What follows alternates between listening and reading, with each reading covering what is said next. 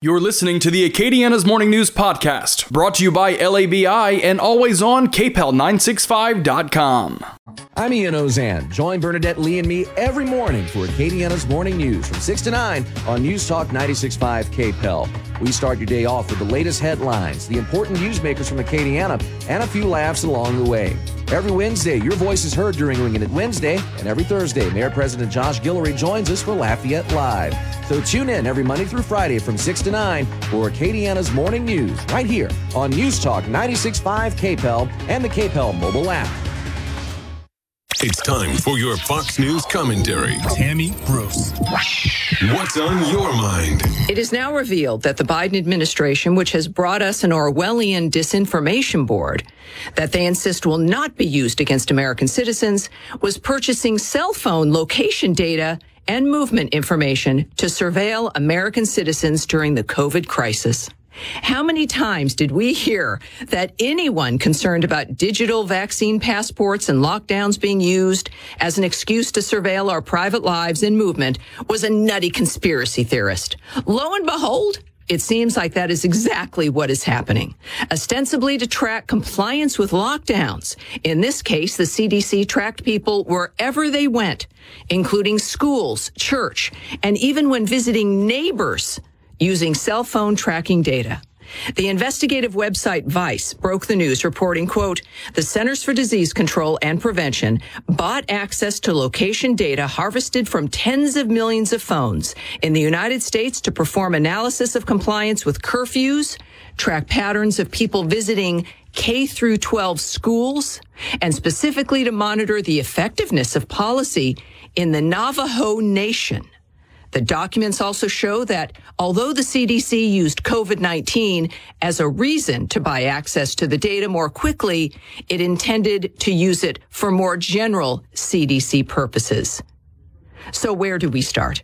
The issue here is that a government bureaucracy believes surveilling the American people en masse was a perfectly fine thing to do, in the name of safety. We know the Democrats never want to let a good crisis go to waste. For them, every crisis presents an opportunity to do the worst thing possible. In this case, it was sweeping away the rule of law and constitutional order simply because they could. Is your blood boiling yet? It should be. Reasonable people could surmise that this is a dry run of a disgraceful and illegal effort by the government to normalize the tracking of individual Americans, categorizing them and using that information for law enforcement and even for political organizing purposes. The CDC clearly feels they are above the law and other constitutional decencies and was perfectly comfortable initiating mass surveillance on innocent people living their lives. The question now becomes, what's tracked next? What about parents attending a school board meeting? Or how about people visiting a gun store? Or how about individual tracking of people who attend a Trump rally? Remember, the Biden administration is challenging the overturning of the mask mandate, not because it's imperative to your health. In their statement, they said they were doing it to preserve the CDC's authority to do whatever they deem necessary during an emergency. The good news is it's now clear there must be legislation to stop this repugnant practice in its tracks. The Just the News website reported Senator Rand Paul, a fierce protector of freedom and privacy, says it is time to ban federal agencies from being able to track Americans' behavior by buying their cell phone location data from commercial vendors. He said, when the government is trying to snoop on your behavior, it's wrong, and there should be a law against it. This is a bill languishing in Congress called the Fourth Amendment is Not for Sale Act, stopping the federal government from buying location information without a warrant. Contacting your representatives is imperative, so they know you are aware of what's happening and that this end run against the Fourth Amendment must be stopped in its tracks. This is Tammy Bruce, Fox News contributor. You've been listening to the Fox News Rundown. To hear the podcast version of this program, go to foxnewspodcasts.com. And for all the latest news, go to foxnews.com.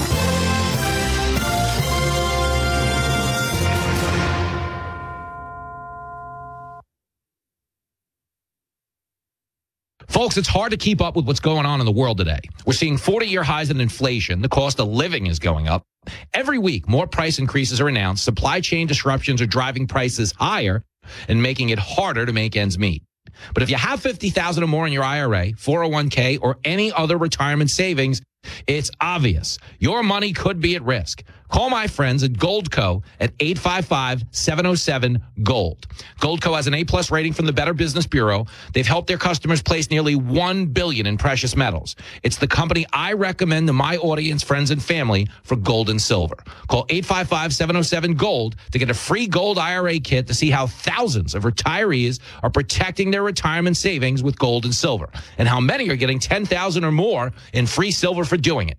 Call them at 855-707-GOLD. That's 855-707-GOLD. Past performance does not guarantee future results. Goldco cannot guarantee, assure, or promise future market movement, prices, or profits. This is Moon Griffon. I've always believed there's two types of fishermen. There are people like me that love to fish, and there are people like Don Dubuque who can catch fish. And that's why you need to listen to the Outdoor Show with Don Dubuque Saturdays from 5 to 7 a.m. here on News Talk 96.5 KPEL. Brought to you by Louisiana's #1 Chevy dealer 7 years in a row. Service Chevrolet Cadillac. Find new roads. KPEL covers Acadiana with Lowry's Printing and Copying. Party in the Park will be held on Sunday, May 22nd, 2022, from noon until 6 p.m. at Moncus Park. There will be live entertainment, food and drinks, kids' activities, and of course, amazing views for the whole family to take in. For more information on Party in the Park, you can visit moncuspark.org. Tickets are still on sale for the 2022 St. Jude Dream Home located in Lafayette Parish. The home is a 3,100 square foot, 4-bedroom home in the Sable Palm subdivision in Youngsville. Its estimated value is $700,000. Tickets are $100 each. You can visit stjude.org/give/dream-home. If you or your organization has an event that you would like to get on the KPEL community calendar, email it to news@kpel965.com. That's news@kpel965.com. News Talk 96.5 KPEL, Breaux Bridge, Lafayette, a Town Square media station. Broadcasting from the Matthew James Financial Studio. An end around the Supreme Court. I'm Dave Anthony, Fox News. That's what the Senate's Democratic leader wants. Chuck Schumer planning a vote today to make abortion legal nationwide, a week after the late court draft opinion showing conservative justices ready to overturn the Roe v. Wade ruling. Now we know women's rights are at stake. So this vote is the first step. We are going to keep fighting. But that procedural step will fail, likely several or more votes shy of the 60 needed to overcome a filibuster. Senate Republican leader Mitch McConnell doubts any federal abortion legislation could win a supermajority. Fox's Jared Halpern, pro-choice activists, plan to protest outside justices' homes again today. Here's Fox's Marianne Rafferty. Those Walk By Wednesday protests being organized by the group Ruth Sent Us, that's organized behind these demonstrations in the past. The White House and Democrats jumped to the defense of protesters they call peaceful outside of Supreme Court justices' homes, but Republicans are outraged. They claim it's an attempt to intimidate. Now, here's something both parties agree on. More aid to Ukraine. The yeas are 368. The nays are 57. The bill is passed. The House sending the Senate that legislation to provide $40 billion in weapons and humanitarian assistance.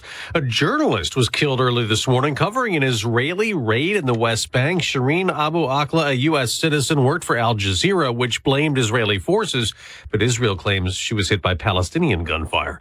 Gas prices hit a new record high this morning. AAA puts national average for regular at $4.40 per gallon. Some of the roots of the inflation are outside of our control, to state the obvious. President Biden blames COVID, supply chain issues, and Russia's invasion, says Republicans are not helping fight rising costs. They blame his policies. Now, next hour, we'll get the April inflation report that is going to show consumer prices rose again. They have been up recently at levels not seen in 40 years. America's listening to Fox News. Did you know that most adults with autism are unemployed, and a major hurdle is the lack of job opportunities? That's why Autism Speaks is teaming up with Lee Container, the J. Donald and Laurel Lee Family Foundation Fund, and Delivering Jobs to create a more inclusive workforce in the U.S. Are you an HR professional, community leader, or business owner? Join us in creating a workforce where people of all abilities can contribute and thrive. To learn more, visit autismspeaks.org/employment. Economists are warning that sanctions against Russia could trigger devastating inflation, worse than the current 40-year highs. Hi, this is Stephen K. Bannon, and I urge you to protect your savings right now with a gold IRA through Birch Gold, the only company I trust for gold. Just text the word SHELTER to 989898 to get a free info kit on how to protect your savings with gold. Again, text SHELTER to 989898. A rare primary defeat for a Republican backed by former President Trump. Charles Herbster lost the race for governor in Nebraska. Jim Pillen edged him out. But in West Virginia, two candidates backed by former President Trump won their GOP primaries. Incumbent Carol Miller is headed for a first district showdown with Democrat Lacey Watson. In the second district contest, it was Alex Mooney beating David McKinley to move on to November. He says he's fighting for his home state. Mountaineers are far worse off under the presidency of Joe Biden. He'll now face Democrat Barry Wendell in November. Both races could be big advantages toward a Republican House majority in what is seen as a deep red state. Gernal Scott, Fox News. Casey White's back in jail in Alabama nearly 2 weeks after the murder suspect escaped with a corrections officer, Vicky White, no relation. Their run as fugitives ended Monday. Police body cam video showing officers dragging former corrections officer and alleged accomplice Vicky White out of their getaway car, which crashed in Evansville, Indiana, after law enforcement ran them off the road. Authorities say his prison guard lover shot herself in the head and later died at the hospital. Cops finding an arsenal of weapons in the car, including several handguns and semi-automatic weapons. After his arrest, police say Casey White told them he had planned to go out in a hail of bullets. Fox's Todd Pyro on Wall Street ahead of the inflation report. Stock futures are surging the day after the Dow lost another 84 points on top of big recent sell-offs, but the Nasdaq rebounded a bit, rising 114. A rookie pitches his way into the record books in baseball. Ground ball. Velasquez throws across. Detmers blanked the Tampa Bay Rays on Bally Sports in a 12-0 Los Angeles Angels win in the NBA playoffs. Blowout wins for Phoenix over Dallas and Miami over Philadelphia. I'm Dave Anthony. This is Fox News.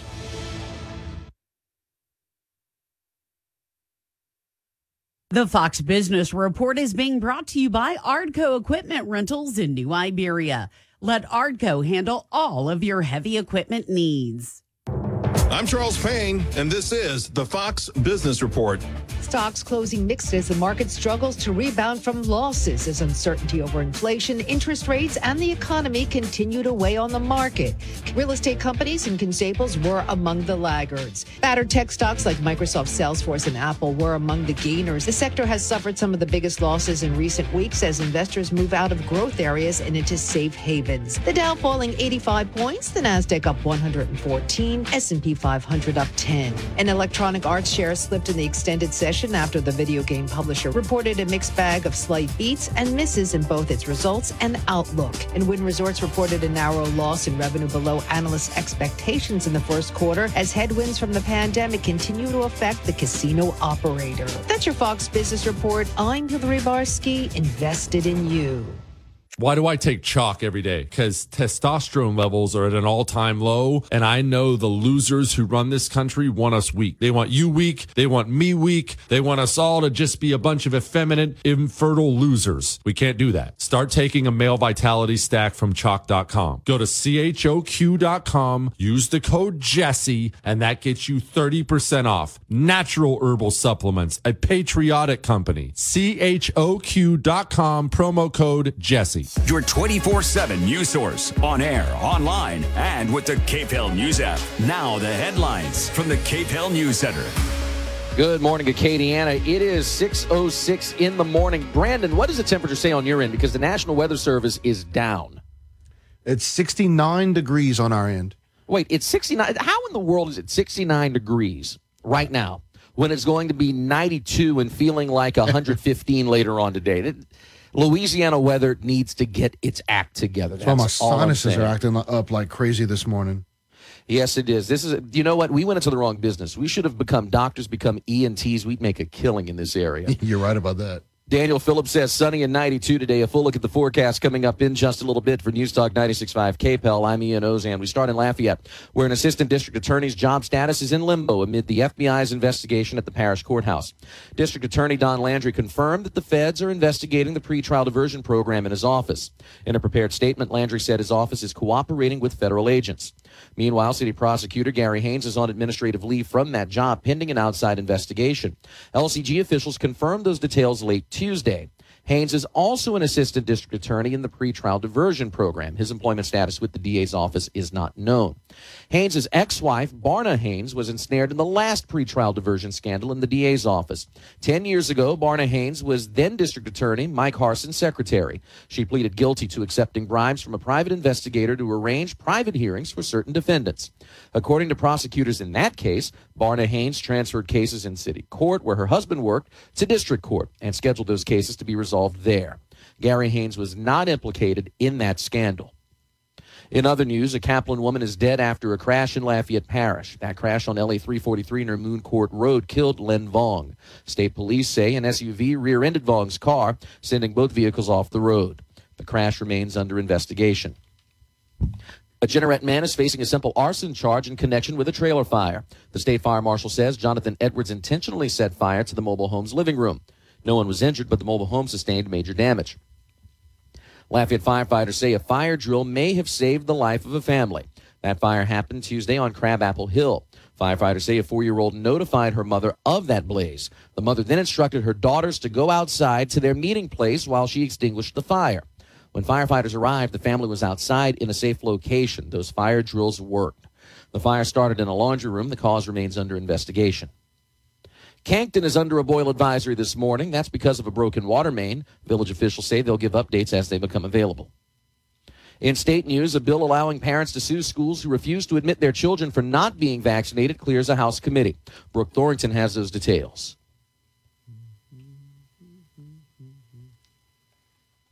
Homer Representative Burl Amade says the bill is needed because some schools still turn unvaccinated students away even when parents opt out. I would have the Department of Education contact the school and let them know that the law says that they are expected to accept these. And lo and behold, sometimes the schools say no. Deborah Nolan opposed the bill, saying we don't need another law giving parents the right to sue. This bill does not create a reason for people to sue. They already can sue. Then we don't need another one. The bill passed on a 6-5 vote. I'm Brooke Thorrington. Today in the Capitol, New Iberia Representative Blake Miguez will once again bring a bill that would ban state and local governments from accepting donations from nonprofit groups to cover election expenses. Miguez introduced that bill last year and the year before. Both times, lawmakers said yes. Governor Edwards, though, vetoed the bills both times, calling them political ploys. It all stems from two different scenarios, one in 2020, another in 2021, in which Attorney General Jeff Landry called on both the Secretary of State and several parish governments to reject millions of dollars in those grants. That money would have covered pandemic and hurricane-related election expenses. We should note that Landry lost in court both times when he sued to prevent local governments from seeking that money. The House committee investigating Ronald Green's death meets today. This meeting comes as federal prosecutors express doubt that they can charge the state troopers involved in Green's death with civil rights violations. Kevin Gallagher has that story. A sticking point is, did troopers willfully impose punishment on Green after he was cuffed and in custody? Body cam video shows him being beaten and kicked, but does it show willful prejudice against him? Baton Rouge defense attorney Richard Sprinkle. Were they after Ronald Green per se, or were they just overzealous in their job? Prosecutors have been reviewing footage and interviews for months, and Sprinkle says if they don't think they have a good civil rights case, they won't bring one. It's not my experience that federal prosecutors tend to back down unless there's a reason to back down. He says there's no reason this should impede a civil suit by Green's family. I'm Kevin Gallagher. Louisiana's oyster industry has taken major hits over the last 15 years. Hurricanes, floods, and other disasters have increased salinity in oyster beds, killing off some of the crop. Now, UL and the Department of Wildlife and Fisheries are working together to develop more resilient oysters. According to UL biology professor Beth Stouffer, the $14 million research partnership is designed to ensure the viability of Louisiana's oyster industry. We're trying to kind of harness that tolerance and that ability to survive in those conditions and put more oysters out there that more of them will survive. And we can basically identify oysters that have that trait and kind of target them for breeding, for spawning, and kind of large-scale oyster production.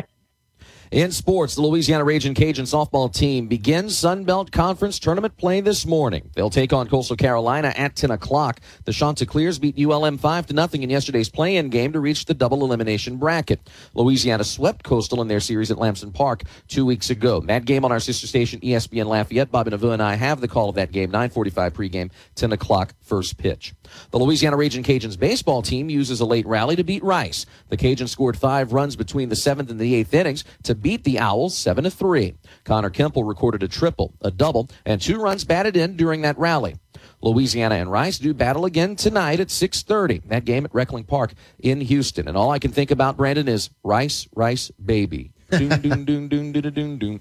In the NBA, Bob Lanier, the first overall draft pick in 1970, who became one of his era's most dominant centers, has died. The Basketball Hall of Famer was 73 years old.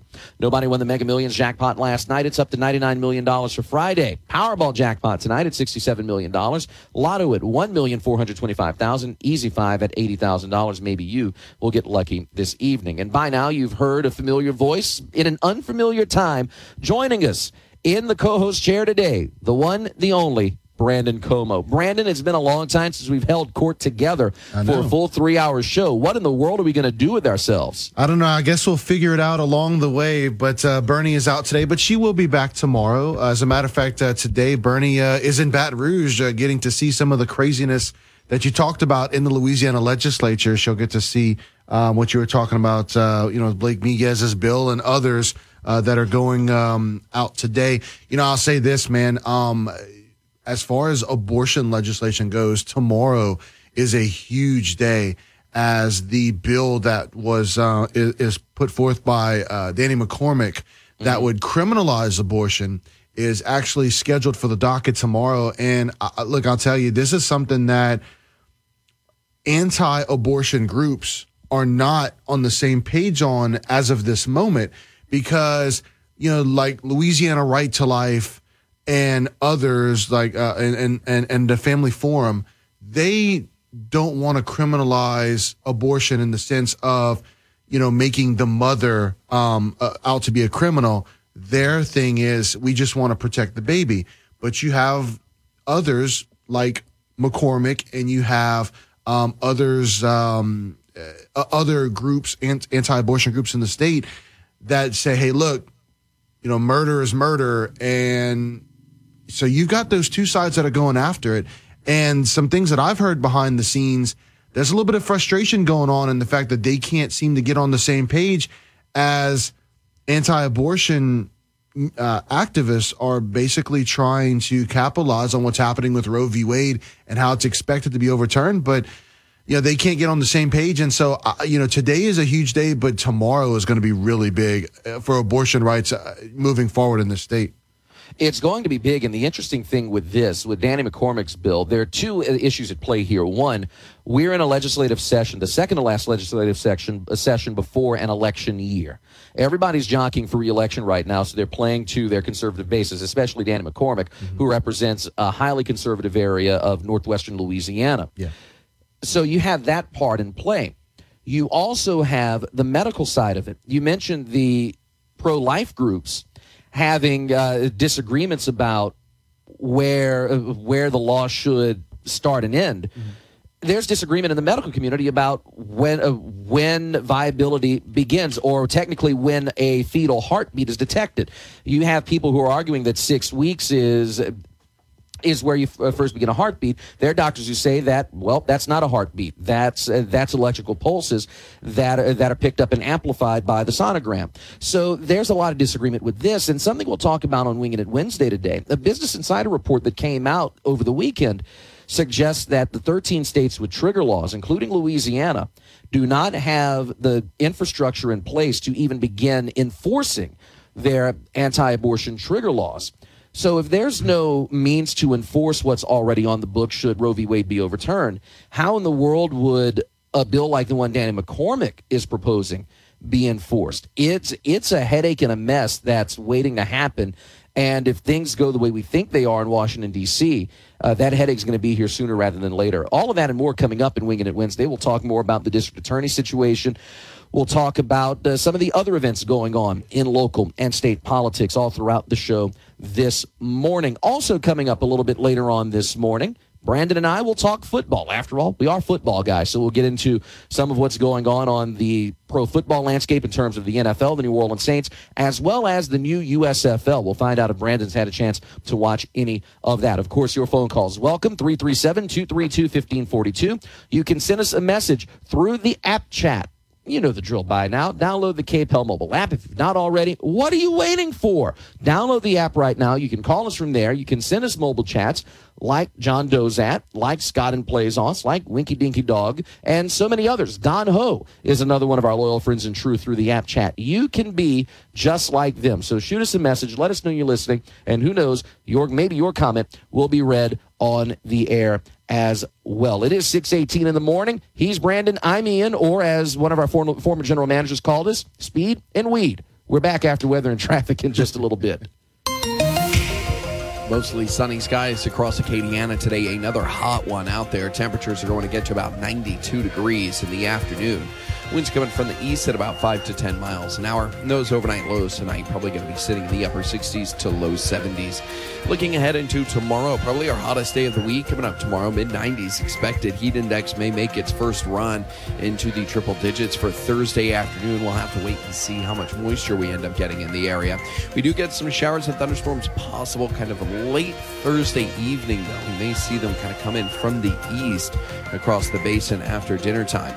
Scattered showers and a few thunderstorms expected for Friday afternoon. I think a little bit more activity again on Saturday. Saturday, maybe dodging quite a few showers before clearing up by the end of the weekend and into next week.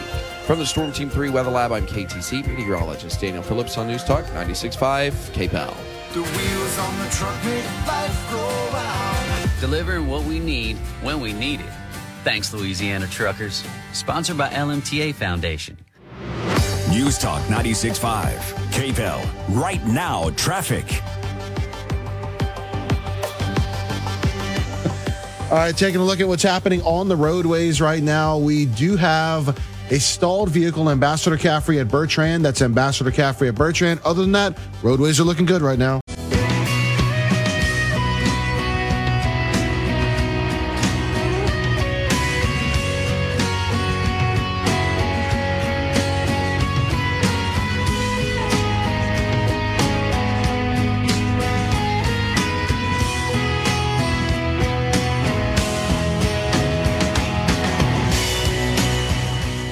It is 6:22 in the morning. Good morning, Mr. and Mrs.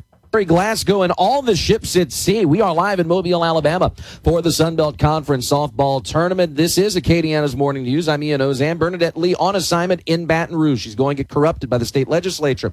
Joining us in her stead today, the man, the myth, the legend. My broadcast partner for high school football, the KPEL Game of the Week, or now the Classic Rock 105.1 Game of the Week, Mr. Brandon Comeaux. Brandon, it's been a while since we've done this. It's nice to have you in the I can't talk this morning. Nice to have you in the co-pilot seat this morning. Yeah, man, it's nice to be here. It's you come out with a lot of energy at 6 o'clock in the morning. It's awesome to hear, Ian, and it's that same energy that I hear whenever we do these football games together, which we cannot wait for this upcoming season. We've got something that fans are really going to like, but we'll talk more about that later. All that being said, Ian, football is 3-4 months away. I mean, we're about to we will be there before you know it. Yes, we will. And that's the funny thing, is that the time is just moving on. We're in the middle of the baseball playoffs. The softball, the high school playoffs ended a couple weeks ago. The state semifinals in high school baseball go on this weekend. In fact, just got a text message from Batman, one of our loyal listeners, is saying good luck to North Vermilion. They're in the state semifinals. They're among the Acadiana teams that are still alive in the high school playoffs. I've not even looked at the LHSAA brackets lately to see who's still alive. We know North Vermilion's there because, well, quite frankly, they're one of the top schools in Class 4A right now. They've been a power for a while. Yeah, but Notre Dame as well. Notre Dame as well. They're power in both of the bad sports, softball and baseball. Northside Christian, still alive as well. Northside Christian, they are there as well in class. Well, they're Division 5. They're not Class C anymore because of the split. So a lot of big names around here in the baseball world still competing for state championships. Now, speaking of baseball, the Louisiana Ragin' Cajuns with a big win last night over Rice. They'll play them again tonight at 6:30. Yeah. And you had a chance to talk with Jay Walker yesterday for a little bit. He was milling about the building, and Jay, of course, is going to be high on Ragin' Cajun baseball. He follows the team. But when you look at how hot they've been lately, this is a team that is finally starting to get people to notice and finally starting to get over that reputation of being a team that was underperforming. They're now playing at the rate we thought they would. Yeah, and, I feel like Coach Deggs and the success that he had as a hitting coach at UL and then going on to Sam Houston State, I feel like now we're starting to see, all that hard work starting to pay off as they're just on a roll right now. They've won like 7 straight Sun Belt Conference series. Look, when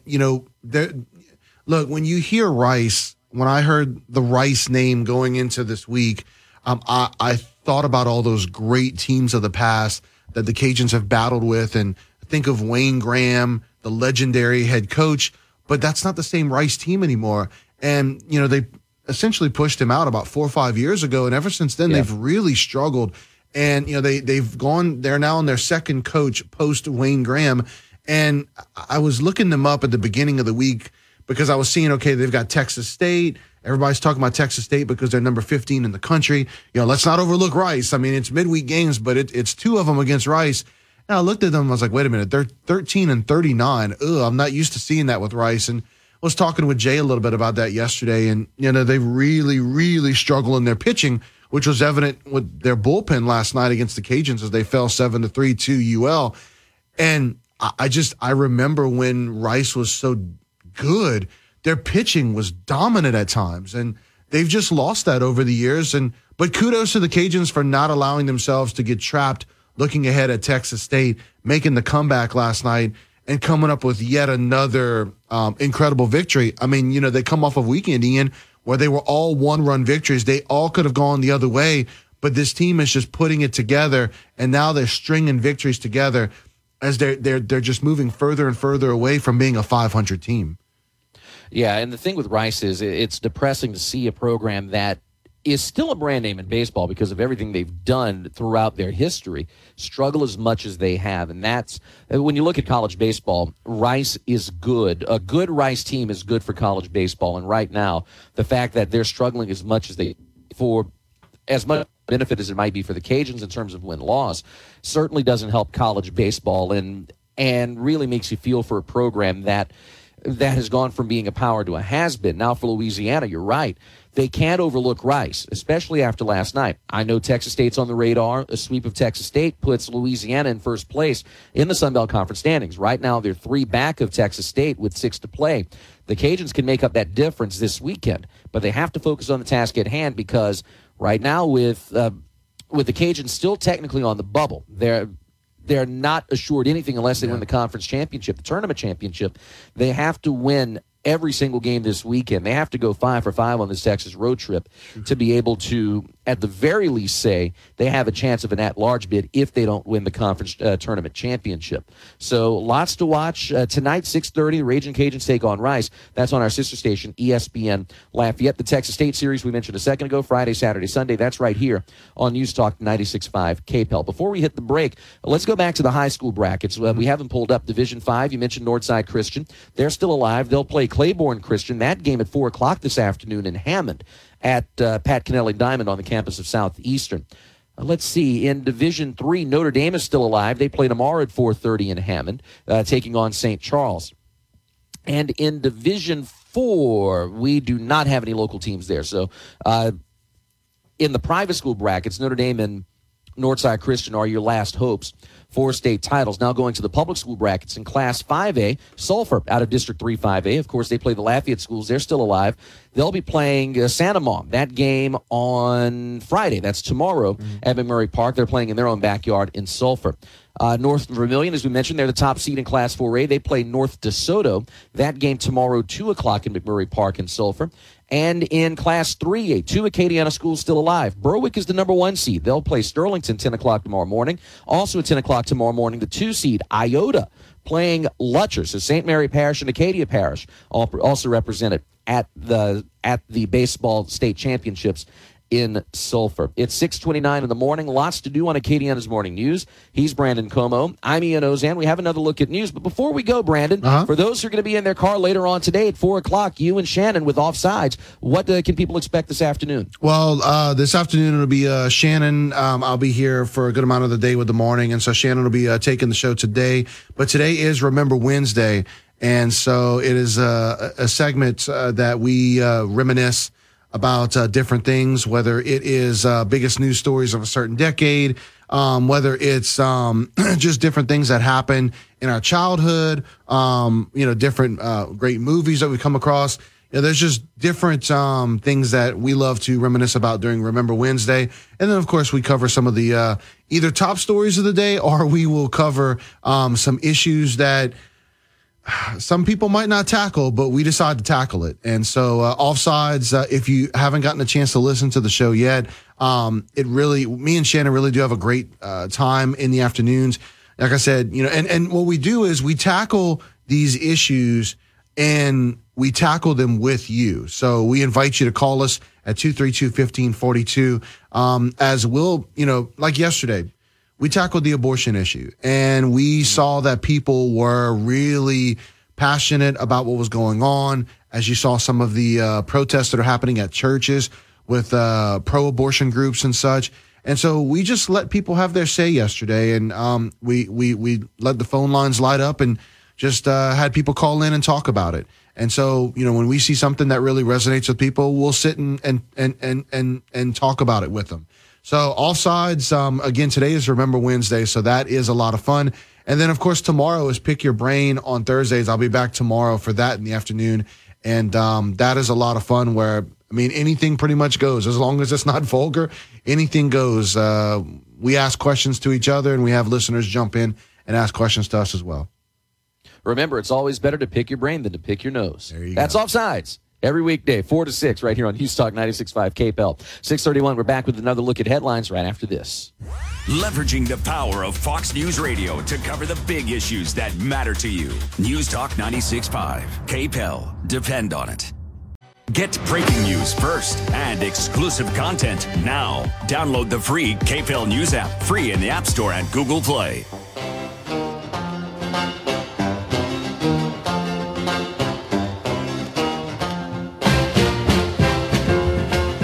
6:33 in the morning. We are back on Acadiana's Morning News. We're pushing news back just a hair because our friend David Owens is back. Or considering the event that's coming up this weekend, we have to do, ladies and gentlemen, boys and girls, presenting the Wing Wars of Acadiana, David Owens. Hey, guys, come on. Applause, applause, applause. Yeah.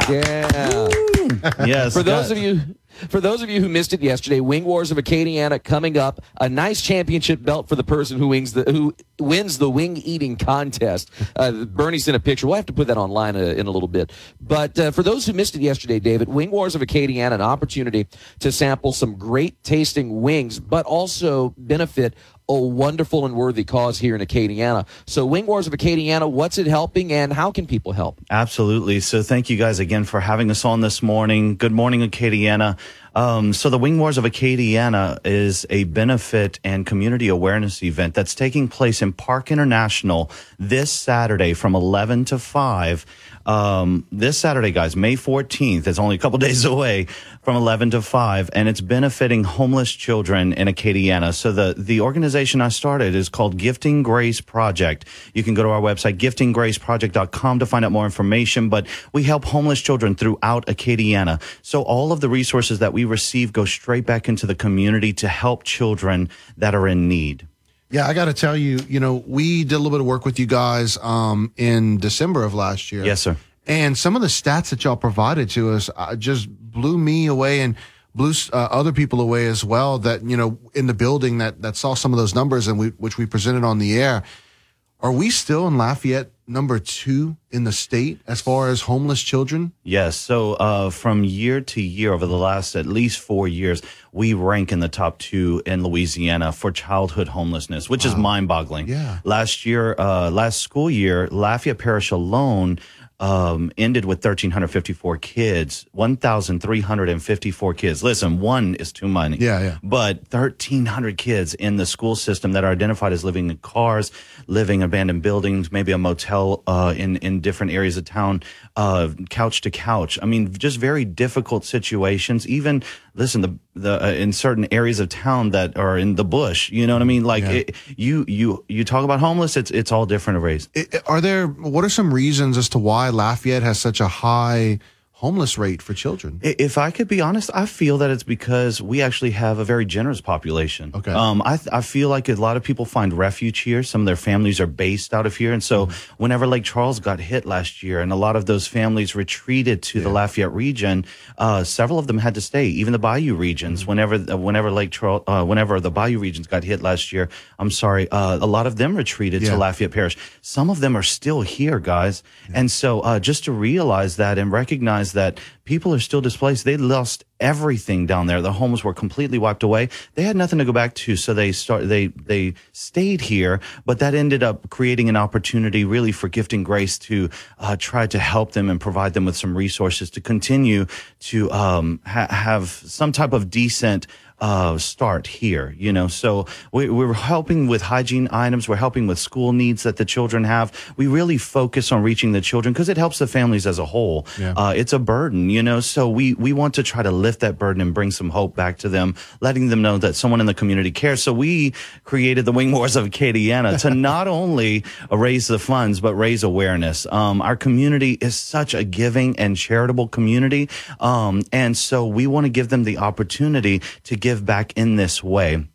And that's the Wing Wars of Acadiana. You can find out more information on wingwarsofacadiana.com. If you have questions for me directly, guys, I give my cell phone number directly to the audience, 337-321-3356. That's 337-321-3356. You can text, you can call, you can email me at info@wingwarsofacadiana.com. If you're a vendor, we are still looking for vendors. If you want to come out and sell some things, if you want to come out and compete as a wings vendor, listen, come one, come all. We would love for you to be out there cooking some wings alongside Traps, alongside KOK, alongside Southern Creole and Southern Creole Cravings and Pastries is a food truck. We also have Desmo's Boudin stuffed wings that's going to be there. Listen. Wait a minute, Boudin stuffed wings. Okay, how in the world does that happen? Yes, guys, they sprinkle a little razzle dazzle seasoning on it, is what they call it. And listen, it's called Desmo's. They're of Opelousas, phenomenal. We were on KLFY with them the other morning. And I got to try these wings. And man, listen, talk about rock your world. It was amazing. So I invite Acadiana to come out and try these wings. But listen, it's not just about the wings. It's about the cause, right? I mean, it's it's a win-win in my opinion. I love me some wings. Oh, yeah. And so I invite everyone to come out. I just want to shout out Cox. Thank you to our presenting sponsors, Cox, and also Tyson. Guys, Tyson donated 12,000 wings to our cause. Wow. We're actually leaving right after this interview. We're leaving to go to Texas and pick those up in a refrigerated trailer. So thank you, Poop Arts, for that. But guys, I'm so grateful to our community that sees the vision of Gifting Grace and desires to really give back. Even our friends in Texas, we called and they were like, yes, absolutely. This is what we want to help with. So there are other business owners around Louisiana and the area that hear KPEL News, that hear us right now, that say, how can I help? Listen, guys, just be there Saturday. We would really appreciate that help. But listen, we have great projects that are coming up for back to school called Pack the Backpack. We have our Christmas project. We have student care kits we give these kids with hygiene products and other things. We would love for you to partner with us and to help us on this journey. So feel free to reach out to me again. My name is David Owens, president and founder of Gifting Grace Project and the Wing Wars. And my number is 337-321-3356. You can get more information on our website as well. Give that number again. 337 321-3356. Text or call. I'll be on the road all day today, so I can take some calls if you have some. But listen, let's come together as a community and really show these children that we love them and support them.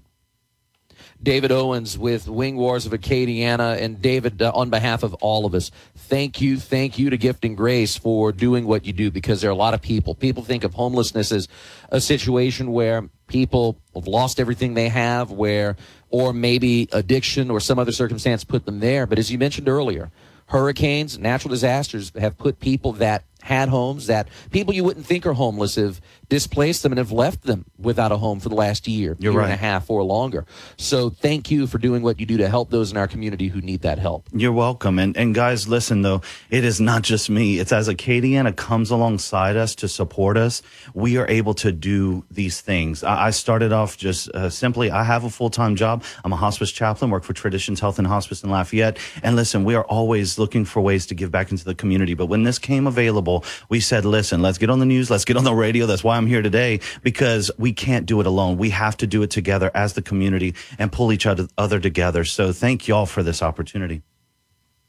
David Owens with the Gifting Grace Project and the Wing Wars of Acadiana. That's Saturday. What time does it start, David? Saturday from 11 to 5. We're going to have live bands out there. The Good Dudes, Solid Soul, featuring Sharona Thomas and Gerald Grunick from KLFY. He has a Zydeco band, and they have Grammy Award-winning musicians on this band. So I invite everyone. Listen, we have a little bit for everyone out there, and we're going to have a lot of kids fun as well. We're going to have fun jumps. We're going to have face painting. Listen, whatever the weather predictions are, we live in Louisiana. That changes in 5 minutes, okay? So don't even look at that. We're going to continue head on into this thing, and it's going to be one of the best festivals this Saturday, May 14th, from 11 to 5 at Park International downtown.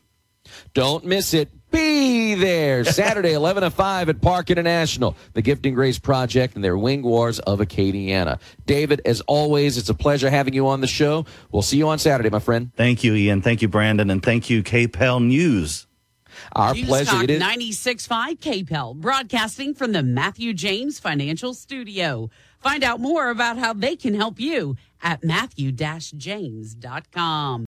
Your 24/7 news source, on air, online, and with the Mostly sunny skies across Acadiana today. It is going to be a hot one. Those temperatures up to about 92 degrees. Heat index values once again pushing into the upper 90s, staying above average here for early May. Winds coming from the east at 5 to 10 miles an hour. Overnight lows tonight going to be in the upper 60s to low 70s.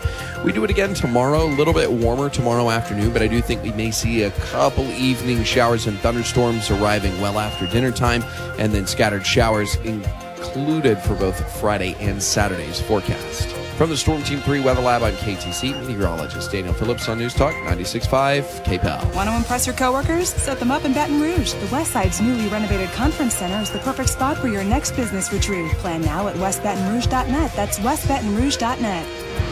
News Talk 96.5 KPEL. Right now, traffic. Again, right now, we have that stalled vehicle, Ambassador Caffrey at Bertrand Drive. Other than that, roadways are looking good right now. We'll be back in 1 minute.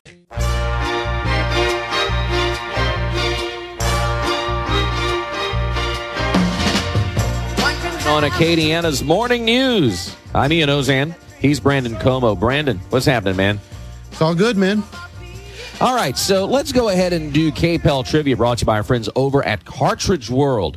Today is an important day in the world of music. On this date in 1941, Eric Burdon was born. Some of you recognize that name. Some of you may not. So your question, the first part of the question is, Eric Burdon was the lead singer of what band that popularized the song House of the Rising Sun?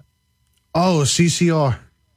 No. Creedence Clearwater Revival, I think, covered it. Okay. The Animals. Oh, wow. Okay. Burton was the lead singer of the Animals. He later became the lead singer and helped another group become famous by bringing them together and singing on their first couple of albums. They're best known for Why Can't We Be Friends? What band is this? I have no idea. War. Wow. Motown? Wait. No, the band War. Okay. The band War. No, okay, not gotcha. the Edwin Starr song. But let's see, what They were at one point on Blue Note Records. They were MGM and MCA and United Artists. They did one album for Blue Note, a jazz hybrid album. And lastly, another one. On this date in 1989, another famous birthday. What NFL quarterback, also known as Superman, was born? Oh, Cam Newton. Yes, you are correct, sir. Cam Newton celebrating a birthday today. He is 33. So happy birthday, Cam Newton. And when you play the Saints, don't win. At 6:51, we're back with headlines after this. It may sound unbelievable, but a ransomware attack has caused a 158-year-old college in Illinois to close its doors forever, providing us all with a sad but very teachable moment. I'm Kim Commando, brought to you by T-Mobile. Their advanced network now goes farther than ever before. Visit T-Mobile.com/55 today. Lincoln College was founded in 1864 in Lincoln, Illinois. It offered associate, bachelor's, and master's programs, and amazingly saw record-breaking student enrollment in fall 2019. Then came COVID. Some students studied online, others deferred classes until COVID receded. But then, in a 1-2 punch in December, its entire computer network, its employee files, fundraising, student records, grades, payroll, everything was lost in one ransomware attack. The lesson? By simply investing in a top-notch IT department with a qualified staff, this catastrophic disaster would not have happened. I'll help you stay tech all the time at Commando.com. As a small business owner juggling 100 balls in the air at once, there's just no time to interview candidates who aren't qualified for the job.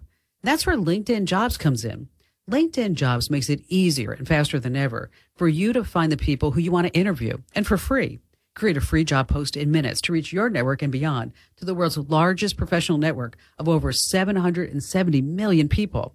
Then add your job and the purple hashtag hiring frame LinkedIn profile to spread the word that you're hiring. Simple tools like screening questions make it easy to focus on candidates with the right skills and experience so you can quickly prioritize who you'd like to interview and hire. LinkedIn Jobs helps you find the candidates worth interviewing faster. Every week, nearly 40 million job seekers visit LinkedIn.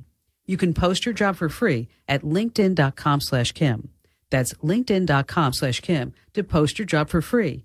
Terms and conditions apply. That's linkedin.com/Kim. The Fox Business Report is brought to you by Gulf Coast Bank, your local community bank. Whether your financial needs are for an individual, a business, or for the whole family, Gulf Coast Bank has the knowledge and products to serve you best. With 9 convenient locations throughout Acadiana, you're never far from a friendly Gulf Coast Bank associate. I'm Charles Payne, and this is the Fox Business Report. Stocks closing mixed as the market struggles to rebound from losses as uncertainty over inflation, interest rates, and the economy continue to weigh on the market. Real estate companies and consables were among the laggards. Battered tech stocks like Microsoft, Salesforce, and Apple were among the gainers. The sector has suffered some of the biggest losses in recent weeks as investors move out of growth areas and into safe havens. The Dow falling 85 points, the Nasdaq up 114, S&P 500 up 10. And Electronic Arts shares slipped in the extended session after the video game publisher reported a mixed bag of slight beats and misses in both its results and outlook. And Wynn Resorts reported a narrow loss in revenue below analysts' expectations in the first quarter as headwinds from the pandemic continue to affect the casino operator. That's your Fox Business Report. I'm Hillary Barsky, invested in you. Why do I take chalk every day? Because testosterone levels are at an all-time low, and I know the losers who run this country want us weak. They want you weak. They want me weak. They want us all to just be a bunch of effeminate, infertile losers. We can't do that. Start taking a male vitality stack from chalk.com. Go to CHOQ.com, use the code Jesse, and that gets you 30% off. Natural herbal supplements, a patriotic company. CHOQ.com, promo code Jesse. News Talk 96.5 KPEL, Brobridge, Lafayette, a Town Square media station. Broadcasting from the Matthew James Financial Studio. More record highs at the pump.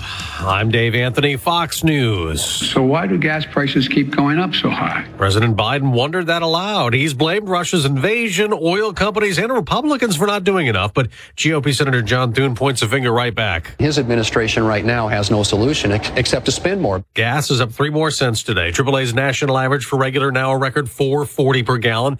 In about a half hour, we'll get the April inflation report. Consumer prices have surged lately at levels not seen in 4 40 years. Pro-choice activists planned more protests today outside Supreme Court justices' homes, angering Republicans. The message behind showing up at someone's house is, we know where you live. We're going to make you uncomfortable. We're going to make your family uncomfortable. And Senator Marco Rubio says there's a risk someone could get violent. But Democratic Congresswoman Ilhan Omar tells Fox. The Supreme Court itself has heard this argument, and they have themselves said it is protected by the First Amendment. After last week's leaked draft opinion showing conservative justices ready to overturn the ruling that gave women the right to choose, today Senate Democrats will vote on a bill to legalize abortion nationwide, but without Republican support, it'll fail. The two parties do agree on this. The Ukrainian people, they need us. They are in desperate need of our support. Congresswoman Rosa DeLauro and the Democrats were joined by most Republicans approving $40 billion more. Fox's Jill Nato. The package gives Ukraine military and humanitarian aid. It goes to the Senate next, but it's not clear when they'll vote on it. But the bill already has support from Republican Lindsey Graham. It puts weapons in the hands of the Ukrainian military who are fighting like tigers. Another primary win for a Trump-backed candidate, Alex Mooney in West Virginia. Really helped let the vote know that there's a true conservative in the race. The Republican beat fellow GOP Congressman David McKinley, but in Nebraska, the former president's chosen candidate for governor, Charles Herbster, lost the Republican primary. America's listening to Fox News.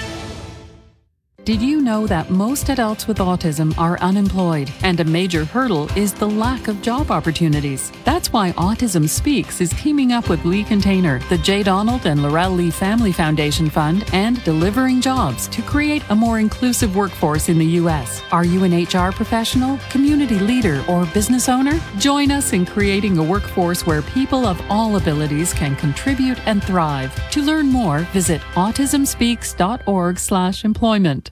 Economists are warning that sanctions against Russia could trigger devastating inflation, worse than the current 40-year highs. Hi, this is Stephen K. Bannon, and I urge you to protect your savings right now with a gold IRA through Birch Gold, the only company I trust for gold. Just text the word SHELTER to 989898 to get a free info kit on how to protect your savings with gold.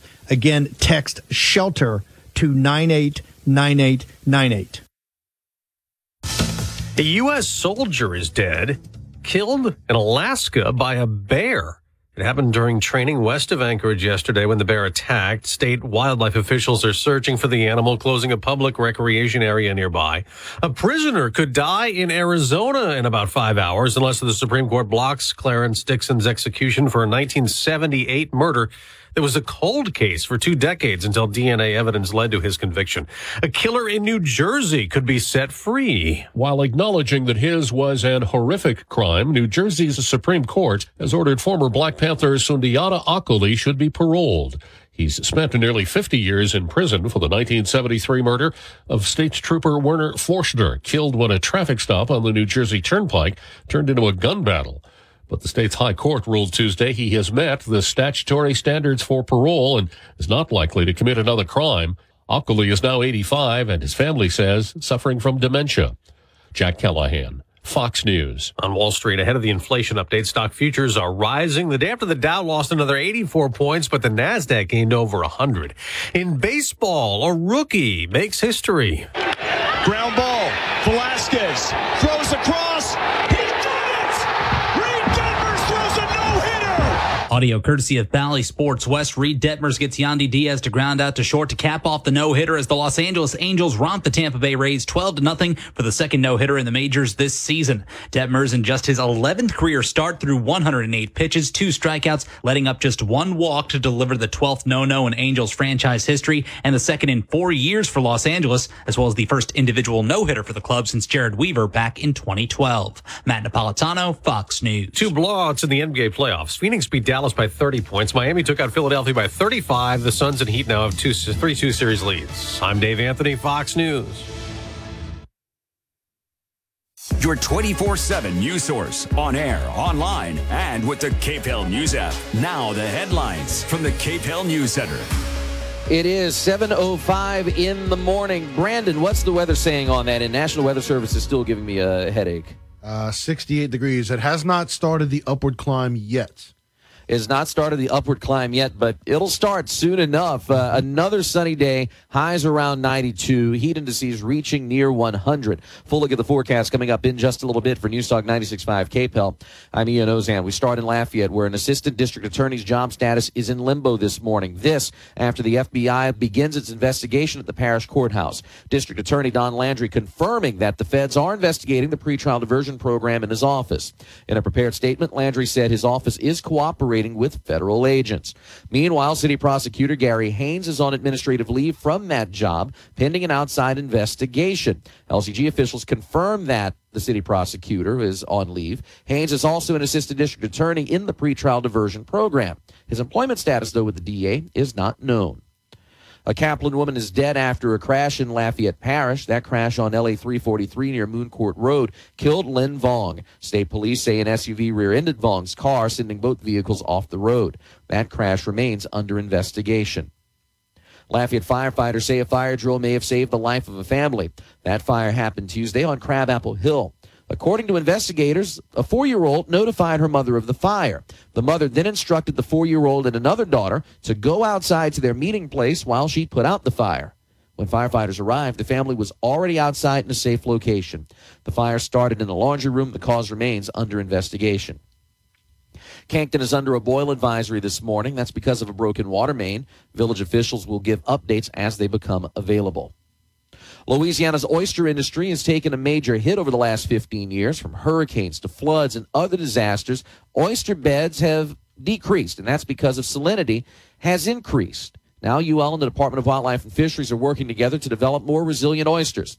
According to UL biology professor Beth Stouffer, the $14 million research partnership is designed to ensure the viability of Louisiana's oyster industry. We're trying to kind of harness that tolerance and that ability to survive in those conditions and put more oysters out there that more of them will survive. And we can basically identify oysters that have that trait and kind of target them for breeding, for spawning, and kind of large-scale oyster production. In sports, the Louisiana Ragin' Cajuns beat Rice thanks to a 5-run rally in the 7th and 8th innings. The Cajuns win 7-3. Connor Kemple with a triple, a double, and 2 RBI during that rally. Louisiana and Rice do battle again tonight at 6:30 at Reckling Park in Houston. Louisiana Ragin' Cajuns softball takes on Coastal Carolina at 10 o'clock in the first round of the Sun Belt Conference Tournament. Louisiana swept Coastal in their series at Lamson Park 2 weeks ago. By the way, coming up at around 8:15, Louisiana Ragin' Cajun head coach Gerry Glasco will join us on the air. In the NBA, Bob Lanier, the first overall draft pick in 1970, became one of his era's most dominant centers, has died. The Basketball Hall of Famer was 73. Mega Millions jackpot rises to $99 million. Nobody won the big one last night. Powerball at $67 million tonight. You're up to date. Ian Ozan, News Talk 96.5 KPEL.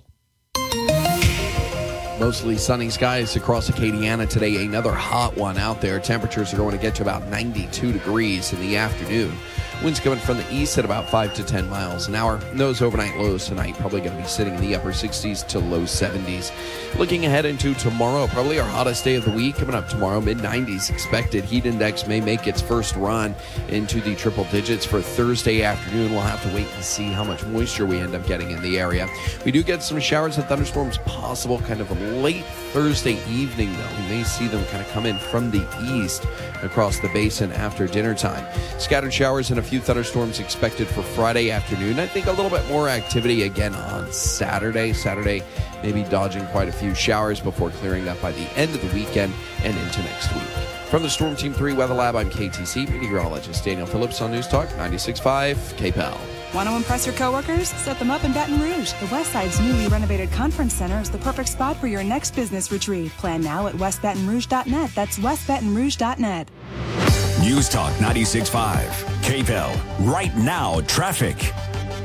Well, fortunately, no traffic issues right now as far as crashes go. School zones, though, in effect.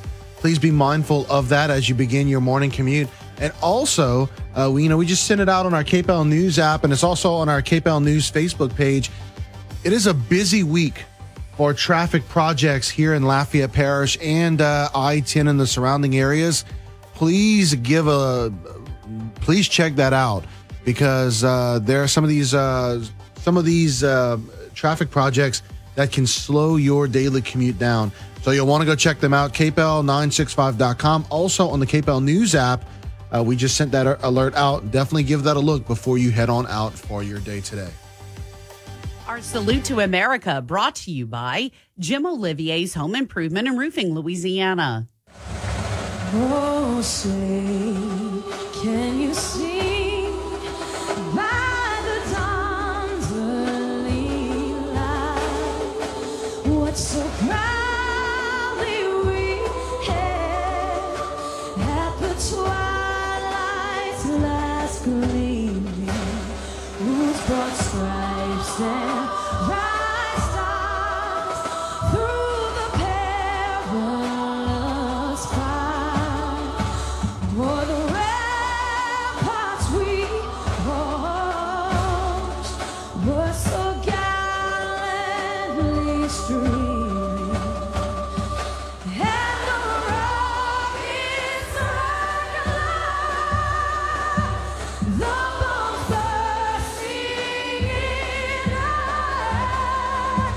gave proof through the night that our flag was still there.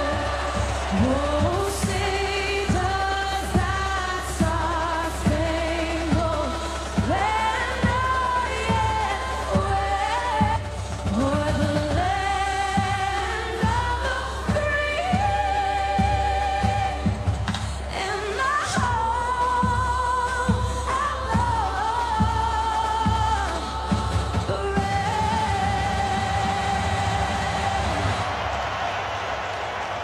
22.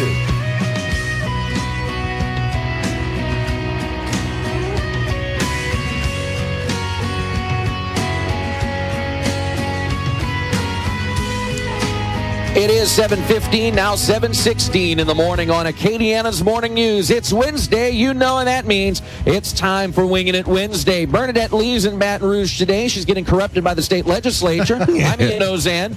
He's Brandon Comeaux. And joining us for Wingin It Wednesday, two of Acadiana's favorite panelists, Jacob White and Mark Allen Pope, the Talkmeister and Mr. Off the Wall. Good morning, gentlemen. Bonjour, bonjour. Good morning. So, anything interesting happening in Lafayette over the last 48 hours? Anything that we might be able to discuss today? My sister's getting married. Oh, well, congratulations. Wait, Jess is getting married? Yeah, buddy. Congratulations. I had no idea. So, I guess you didn't make the list. It was still COVID when they were deciding. It was like, well, now they're like, we should have brought twice as many. Well, good. Give Jess my congratulations. Again, for those of you who don't know, Jake and I go way back to the Open Channel. His sister, Jessica, was a regular at AOC back in the day, so congratulations to her and to the entire extended White family. So let's go ahead and get to the topics at hand. And as we alluded to a second ago, a lot going on, especially in downtown Lafayette. The FBI raided the Lafayette Parish Courthouse on Monday. District Attorney Don Landry confirming the feds are investigating his office, focusing on the pretrial diversion program. We learned late last night that one of his assistant district attorneys is now on paid leave from his day job as a city prosecutor. That's Gary Haynes. It's not the first time the pretrial diversion program has been caught in scandal. In 2015, 6 people pleaded guilty in connection with the bribery scheme involving the program. So the first question, gentlemen, is it time for Lafayette and or other jurisdictions in the state to abandon pretrial diversion? It seems like it's a hotbed for scandal. Is it time for Lafayette to move on? Yeah, I mean, I would say absolutely. One of many ways that the power of your pocketbook creeps into your interaction with the courts, and I have friends who have gone through it and said, "Wow, that felt like grease and some palms in Mexico that you hear about to get out of a ticket or something." And I'm curious. I mean, I feel like they know what they're doing. They checked every box. The guy's gonna squeak by, right? But I mean, the letter of the law is one thing. I think that it's just ripe for taking advantage of and corruption. Well, my response is that's an interesting testimonial there, Jake, but I don't have the facts in front of me. It sounds good. Pre-trial diversion. meaning I guess people say, all right, I'll go to some training or take some classes or whatever. But I do not know. And I do not think that a government program should be abandoned because there has been corruption and scandal. That's the problem with government in our country. There's too much doggone corruption going on. And as the guy from, can't think of his name right now, as he said in the federal government, there's too much corruption going on out there. And his line was, there's too much consuming going on out there. And I can't think of the senator's name from South Carolina. But anyway, no, you don't punt on a government program because there was a scandal. You correct the scandal and you get good people in place of it if it is an efficient government program. But I think we're not quick enough to be critical when there are opportunities like this that are just begging for, somebody with a light touch to take something for themselves. This is just the perfect opportunity to get a quid pro quo. And I mean, I feel like the population today is hungry for the cui bono. Who will benefit? Who's going to get bumped by this? And the media is not asking those questions. It's only like comedians, I feel like, that are asking the really obvious questions about who is taking the most advantage of us, who's the most vulnerable, who's the least vulnerable. And the people that are going through this program are just, if they got money, they're going to be okay. If they don't, they won't. That's a problem. Mm-hmm. Jake, did you have an epiphany overnight? You just gave a very strong conservative point of view. Let's get rid of the corruption. And it is rampant out there. We're talking about a local government program, and the question is, do we abandon pretrial diversion in Louisiana and or Lafayette? And everything you said is what conservatives are saying about our government in Washington, D.C., and even in Baton Rouge, and now it's trickled down to a local level. So I don't know. I think, look, what we didn't mention, I don't think you mentioned, Ian, is the FBI is here. The news story was they brought in a bunch of pizza and water. Oh, great. So they're eating pizza and drinking water in the courthouse. Now, Mark, they're doing due diligence. Right there, Mark. I want to stop you right there. Mark. That was a sidebar because it was an interesting note, and it showed that they were there for the long haul on Monday night. That story actually came out when someone who was taking photos for us at Town Square Media snapped the photo of them walking in, and that's the only reason we found out what their dietary choices were. Gotcha. And it made an interesting point, because if you're the FBI, you show up and you're making a pizza run while doing an investigation inside the Lafayette Parish Courthouse, that means you're going to be there all night, and it turns out they were. They didn't leave until after 9 o'clock, so that's where the story was. And the sidebar was the people on Facebook were making fun of their pizza choices. But I got you. That's beside the point. But you're right. The real story here is the fact the FBI is in town, and I think both of you are right. This is not a program that should be thrown away because, as you mentioned, Mark, it's had success. You look at what it did under Keith Stutes. It kept its nose clean. The program ran and, was out of sight. Nobody heard about it, which was good. But now it's the focus for the second time in 10 years of a major scandal, and that begs the question, where's the corruption and where did we go wrong? Mm-hmm. Yeah. Well, look, I have to comment on that three-letter word there, FBI. There's not a whole lot of trust for the FBI. Once again, bringing in a federal issue, this whole issue with Hillary Clinton and getting the Steele dossier and getting the FISA warrants and investigating the Trump campaign, it was all bogus. And it was very, very shoddy work. Oh, yes, we've screened that. And it was not screened. So the FBI does not have a level of trust. So we've got a federal agency with a lack of trust down here in Lafayette investigating a local agency that has another lack of trust. So who do you trust? The criminals are guarding, they're running the prison. It's crazy.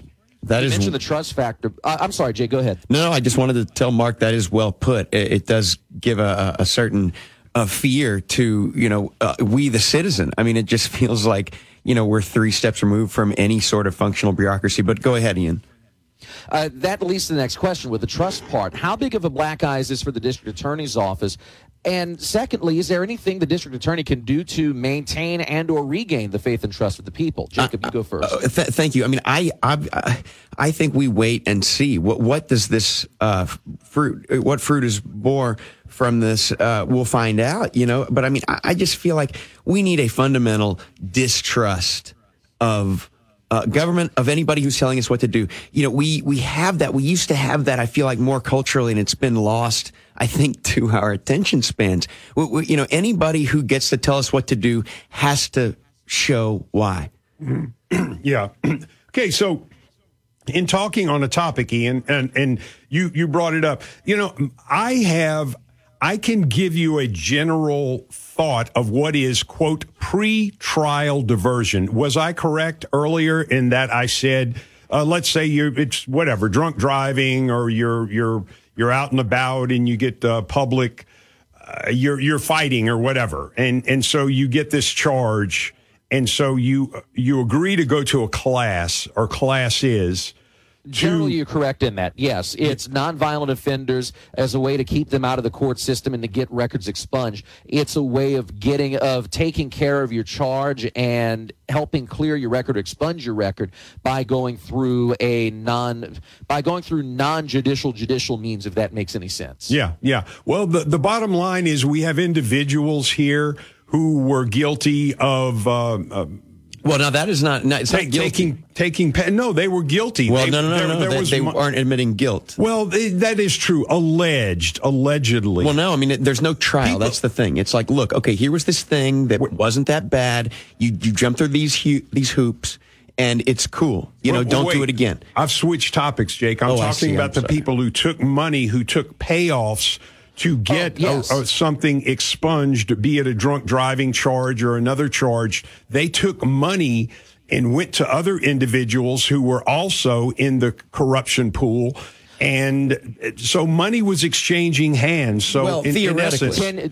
10 years ago, that was the case. And I'm sorry, Mark, I misunderstood where you were going, but you are correct. The case 10 years ago had to do with bribes, where they were directly paying people in the DA's office to move cases from city to district court and to wipe those cases. And some of those persons were found guilty and have served and are serving, I do believe, jail time. That is correct. And so I imagine people pleaded guilty. This is something of what they're looking for. They're trying to see if something similar may have been going on, look at what the records are, and then maybe, I don't know, if he experienced kickbacks, if other people, gosh, it feels like it would immediately become very circumstantial.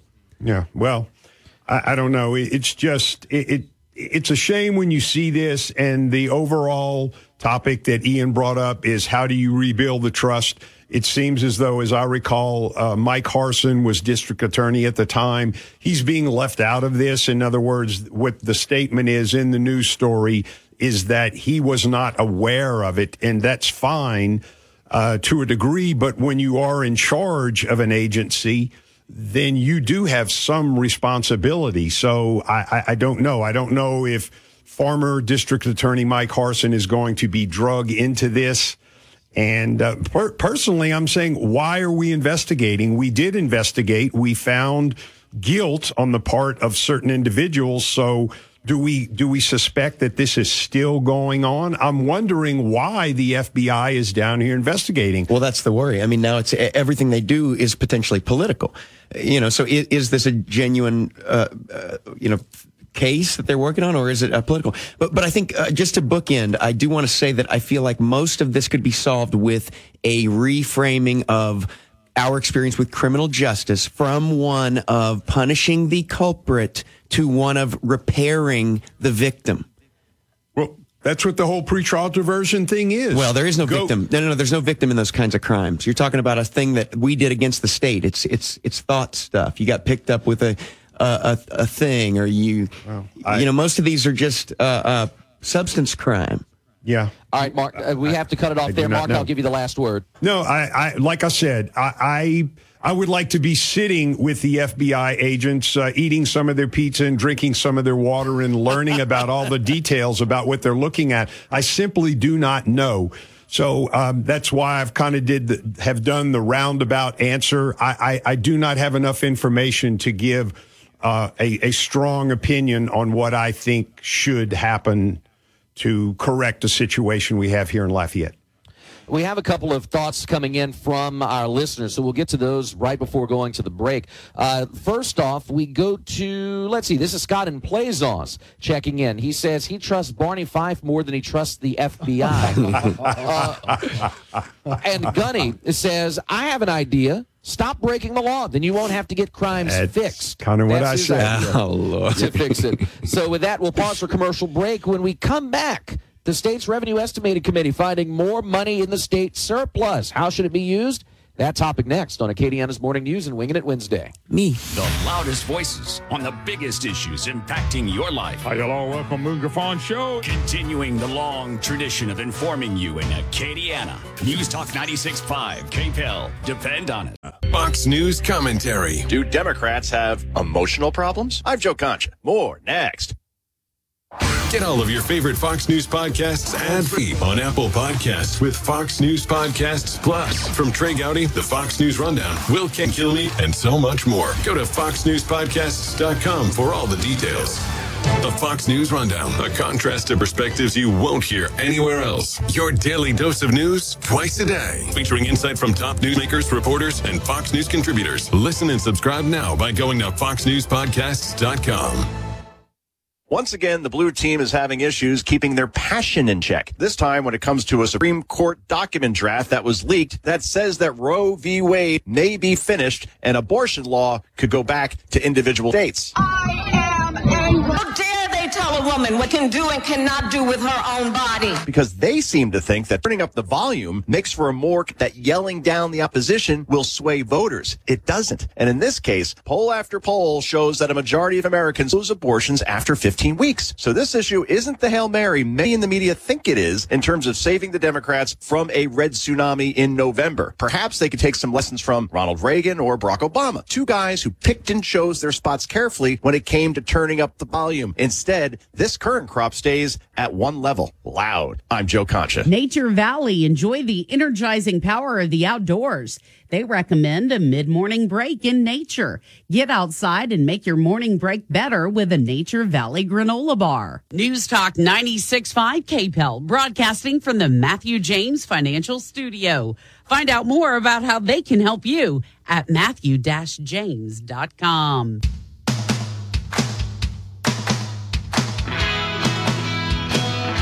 We are back on Acadiana's Morning News at 7:34. I'm Ian Ozan. He's Brandon Comeaux. He's Jacob White. He's Mark Pope. You can't see us. Just take our word for it. They're all here. We go to the state level now. The state's Revenue Estimating Committee has found $300 million in additional surplus money for the current fiscal year and $100 million in additional surplus funds for the next fiscal year. Governor Edwards wants to spend the money on one-time infrastructure projects such as a new Mississippi River Bridge in Baton Rouge, a new I-10 Calcasieu River Bridge in Lake Charles, and completing I-49 south to New Orleans. He also wants to put some of that money towards teacher pay raises. So first things first, the infrastructure revenue or the infrastructure projects. Do you agree that this is the best use of this surplus money? And if not, what would you do with the extra surplus money? Mark, go first. Well, I do. I've heard about the Mississippi River Bridge. There are paid television advertisements with, I believe, a state senator. I cannot name the individual. And it sounds good, but new Mississippi River Bridge, where? Do we close the old bridge? Is it worn out? Are there structural problems? This would be an additional bridge to go along with the Huey Long Bridge on 190 and the current I-10 bridge. There are 10 sites that are proposed. In fact, 3 of the 10 plans right now call for the same site. Somewhere just outside of Plaquemine, but they're considering sites closer to Plaquemine, sites that are farther downriver, and there are various ranges between Baton Rouge and the Sunshine Bridge. So they're trying to find the best plot of land and the best plan that'll be the most economically feasible, but also help clear some of that traffic that currently takes the I-10 bridge in Baton Rouge. Okay, so good summary, Ian. I give you kudos there. Good summary. But that here, bottom line, summary.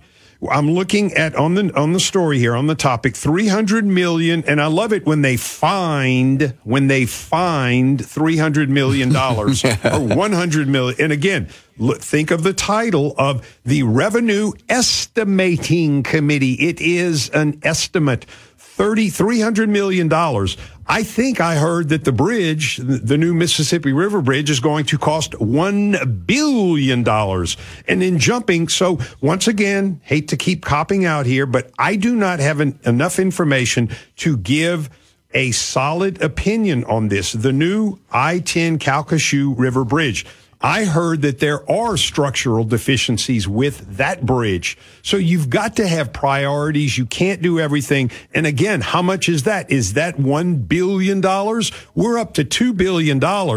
And the governor, in his infinite wisdom, wants to take $400 million of, quote, found revenue from the Revenue Estimating Committee and pay. So we've got $2 million in a bridge. How much to complete I-49? What's that? Another couple billion? We're up to $4 billion. And the governor wants to start out with one-time money and drop $400 million into the potential $4 billion in infrastructure, and this is one-time money. So how do you finish those payments in our financially strapped state of Louisiana? So it sounds to me like a bad idea. Sounds like a bad idea.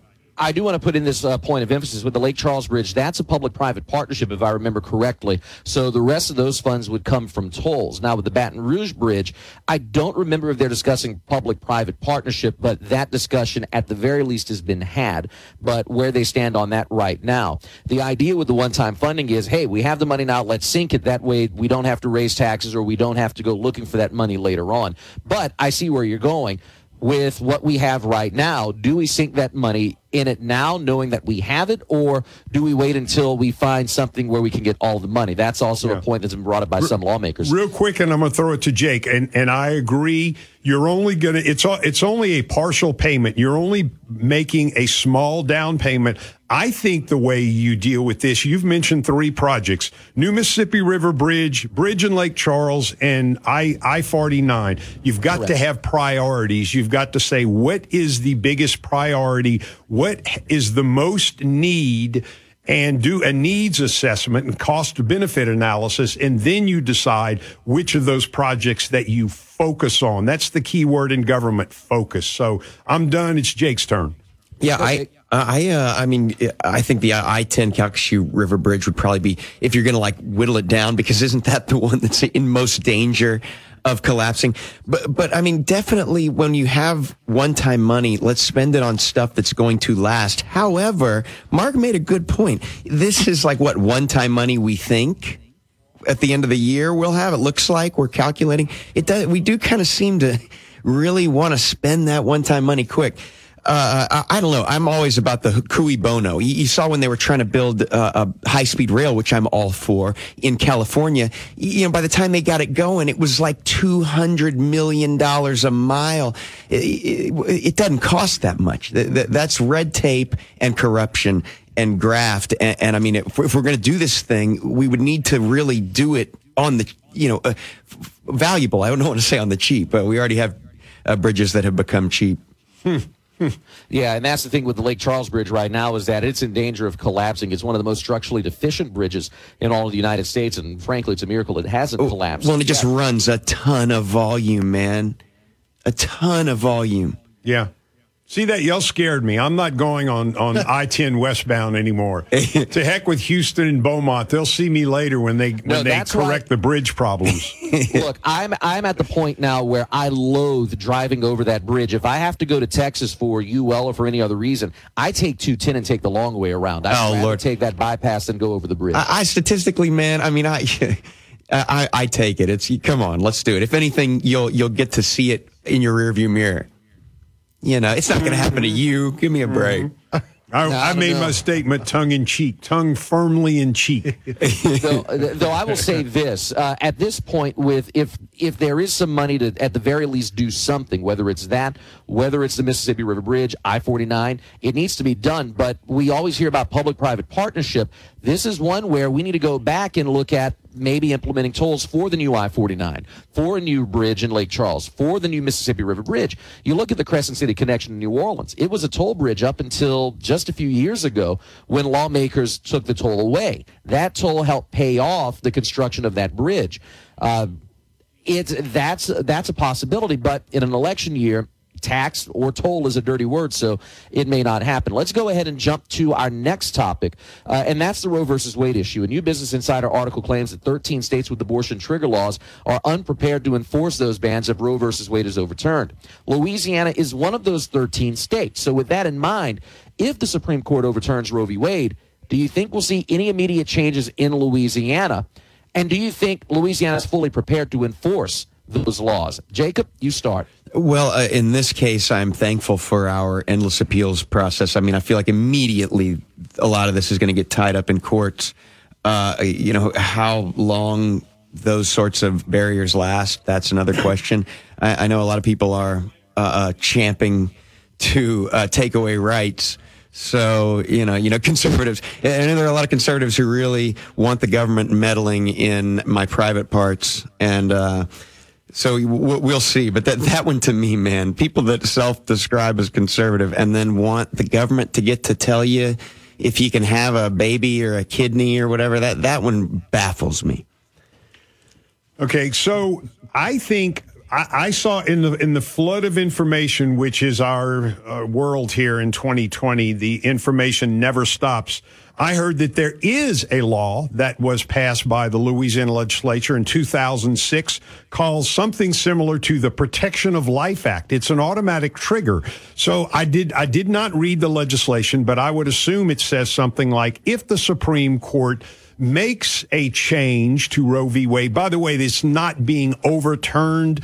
It's giving the response. It's following the Constitution of the United States. It's giving a right which is not enumerated in the Constitution to the states. The states decide. So once again, I have heard that there already is a 2006 law passed in 2006 that it's an automatic trigger. If this, then that. If the Supreme Court does this, then abortion will be, quote, outlawed in Louisiana. That's the way I read the story, did not dig down deep into it. But it seems like, from what I heard, a reputable news source, that the trigger is already there here in Louisiana, but I do not know. Well, I would just imagine there are also, competing organizations who are immediately going to file suit against whatever action might be taken by that trigger. But yeah, I mean, I know there's probably a lot of states who are quite prepared for, whatever precedent might be set. Mm-hmm. Mm-hmm. Yeah. Yeah, and that's the big thing with this is there really is no precedent set with this. And going back to Mark's point, Louisiana was one of the first, if not the first state to implement a trigger law, as you mentioned, as early as 2006. So we've had, I'm trying to do the math, 16 years to prepare for this, but seemingly no prep has been done. And if the Business Insider report is right, it doesn't seem that Louisiana will be able to stop abortions immediately. Yeah, well, the guy was Strom Thurmond that I mentioned earlier in this hour, and he said, too much consuming going on out there. Well, I think there's too much lawmaking going on out there. A lot of these laws they're put on the books. That's what these guys do, and then they're forgotten about. And so, anyway, look, here's an interesting point on the Roe v. Wade issue. Jon Stewart, who is not known to be a conservative, said, I learned something the other day. That is that the abortion laws over in Europe, in the modern states and countries in Europe, they have stricter abortion laws than do we. They don't allow abortions after 12 weeks, and we're over here fighting about 15 weeks. I was just absolutely stunned to learn that, Stewart said. So, once again, I like that the Supreme Court is considering sending a profound issue like this back to the states. Let the state, and here's the thing, democracy, I'm so sick of that word. We do not have direct democracy, but we could say, okay, state of Louisiana, state of Mississippi, state of California, we're going to put this issue on a ballot and let you decide what the abortion laws will be in our particular state. It could be done. It should be done. And that is democracy. Everybody gets a vote. So let's do it like that. To Mark's point with regards to Europe, I do want to make a quick point of information here. Abortion is legal mostly throughout Europe. The exceptions are Malta, the Vatican, Liechtenstein, Andorra, and Poland, which are heavily Catholic. Monaco has laws in place, but their restrictions are much less severe. San Marino, another Catholic country, small country within Italy, had illegal abortions, or abortion was illegal there, but in a referendum last year, the country legalized the country up till the 12th week of pregnancy, which was the law that I think you were referring to a second ago. Yeah, and Poland, I think, only recently restricted abortion to the level that it is now. I know there were some protests. Well, I do not know. I've not researched it, but I do know I've heard multiple people say this, that France, using France as an example, France has more restriction on abortions than does the United States. Abortions are not allowed after 12 weeks. We have this Mississippi case where we're grappling over 15 weeks. So it's just a kind of a point of contention. It's food for thought. And so it's not as though Europe is not known to be solidly conservative. There are a lot of left-leaning views over in Europe. And overall, as a general statement, countries in Europe, to a large degree, have more restrictive abortion laws than the laws in the United States. That is just not true. That just cannot I have to research true. it. I haven't heard enough people to say it, Jake, that I believe there's some truth in it. I'll have to look at it. They do have first world medical. Everybody does have access to medical care there, so maybe that's what you're what you're thinking of. Well, to Mark's point, and I do have to give him credit, he is correct. Looking at a world map of Europe, just color-coded by the time limit, most of Europe is under 17 weeks. Here in the United States, it's to the end of what is it, 22, 24 weeks, somewhere in there. So second Mark semester. Is correct. Yeah, trimester, second. We have to consider that when people go to the hospital in Europe, they're not worried about losing their house. Okay, we don't go to the hospital culturally in the U.S. if we don't have money until the last minute because we will lose all of our money. So in Europe, you don't worry about that because the government actually does something. Should government pay for abortions, Jake? Government should be paying my health insurance. The amount of taxes that I pay, I shouldn't have to also pay Blue Cross and Blue Shield $800 a month. Well, I would disagree, but I'll leave it at that. We'll stop it there. It is 7:48. We'll come back. We'll wrap up with another local topic on Wingin It Wednesday, City Parish Council redistricting, and final thoughts from the panel, as well as a few bits of viewer mail. All that after the break on Wingin It Wednesday and Acadiana's Morning News. Want to impress your coworkers? Set them up in Baton Rouge. The Westside's newly renovated conference center is the perfect spot for your next business retreat. Plan now at westbatonrouge.net. That's westbatonrouge.net. Want a financial consultant who sees things through your eyes? Talk to Jeff Gunnels, your local Charles Schwab branch leader at 337-265-4210. I'm Charles Payne, and this is the Fox Business Report. Stocks closing mixed as the market struggles to rebound from losses as uncertainty over inflation, interest rates, and the economy continue to weigh on the market. Real estate companies and constables were among the laggards. Battered tech stocks like Microsoft, Salesforce, and Apple were among the gainers. The sector has suffered some of the biggest losses in recent weeks as investors move out of growth areas and into safe havens. The Dow falling 85 points, the Nasdaq up 114, S&P 500 up 10. An Electronic Arts share slipped in the extended session after the video game publisher reported a mixed bag of slight beats and misses in both its results and outlook. And Wynn Resorts reported a narrow loss in revenue below analysts' expectations in the first quarter as headwinds from the pandemic continue to affect the casino operator. That's your Fox Business Report. I'm Hillary Barsky, invested in you. Why do I take chalk every day? Because testosterone levels are at an all-time low, and I know the losers who run this country want us weak. They want you weak. They want me weak. They want us all to just be a bunch of effeminate, infertile losers. We can't do that. Start taking a male vitality stack from chalk.com. Go to CHOQ.com, use the code Jesse, and that gets you 30% off. Natural herbal supplements, a patriotic company. CHOQ.com, promo code Jesse.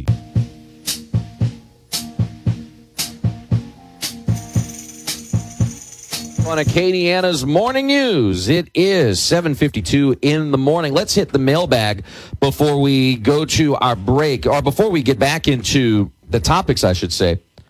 Let's take a look at one of our secret squirrels. He says the Lake Charles Bridge is structurally deficient, not structurally unsound. So there is that. Scott from Plaisance checks in. He says, let's see if the computer cooperates. We'll tell you what he says. He says Medicare and Medicaid are socialized medicine. Not the greatest, but it's there. You turn our medical system into a government-paid system, the whole system will turn into what Medicare and Medicaid are now, and that's mediocre. Blaine from Youngsville also echoing what our secret squirrel said. For what it's worth, I heard the report that Lake Charles Bridge is structurally sound but rates F for interstate standards. And yes, it's certainly well below interstate standards. Winky Dingy Dog checked in this morning. He said he's listening to us while doing his few-mile run this morning, working from the home office. Traffic in the neighborhood is great. Scott from Plaisance also says traffic from the Nuba Crossroads is good as well. Don Ho's listening. He got a shout-out this morning. He said, thanks for the shout-out, and thank you, Don, for listening. We do appreciate that. So last topic on the board this morning, Lafayette City and Parish Councils are going through their redistricting process. Are 5 city districts and 5 parish districts enough? If you could if you could wave a magic wand, would you do anything to change the councils? Mark, go first. Oh, thank you. Okay, so I didn't waffle, but I didn't have enough information on the previous topics to give a definite opinion. I will here. Once again, the question, are 5 city districts and 5 parish districts enough? No on the city issue. Okay, we've got 126,000, I believe. Yes, right, 127,000 population city of Lafayette. It's not enough. Of the parish council as well, they're representing city council members, about 25,000 constituents. You bump that up on the parish council, they're representing about 35,000 constituents. To be the hub city and with the largest population here in Acadiana, that is inadequate. Okay, I just found my magic wand. What would I do? On the city council issue, because I ran for city council and I've studied it, what I would do is the following. I would add 2 at-large districts. 2 at-large districts for a total of 7. Why do we have to be tribal? Why do we have to say, well, I don't have a specific district? Don't you want the overall good of the community? Once again, government should be careful and judicious in studying where they spend the money, where they do projects. It doesn't matter if it's on the north end or the south end, east end or west end. It is what is best for the community, what is the biggest need. And somebody from an at-large representative should add some balance to the council, in my view. So there it is. I found my magic wand. There's my answer. Jacob, you have 45 seconds. Go. I must say I love Mark's idea, at-large districts, 2 of them. The only thing is I then have to ask, cui bono, who will benefit? Wait a second. Did Mark just announce that he's running for an at-large district? No, he did not. No. But in truth, that is a great idea. I mean, that would be a way to get more of a feel for, the community at large. I mean, I'm always for, the more people, the harder to corrupt. I would like to think, 10 seconds left. In the Constitution, originally, it was like 1 House representative for every 10,000 people. I would love to see that with 10,000 representatives in the U.S. Try to corrupt all of those people. You might get back to citizen legislature. You know what it is, Jake? Now, a member of the House of Representatives in the federal government serves 700,000 people. Yeah. As close to that as humanly possible. Yep. That's Lord. That's why there are 50 representatives in the state of California. Kooky. 39 million people. Thanks, y'all. All right, gentlemen, before we go, last question, paper or plastic? Yeah. Paper, it degrades. How about that? And we have less oil, and oil is what makes plastic. So paper. Yeah, paper. Cut down the trees. No, I didn't say that. I don't like wiping with plastic. On that note, Jacob White and Mark Pope have been our panelists on Wingin' It Wednesday. Gentlemen, it's always a pleasure. Wipe the board always clean. With you, too. Wipe the board clean. Thanks, y'all. Thanks, callers. Thanks, commenters. Thanks.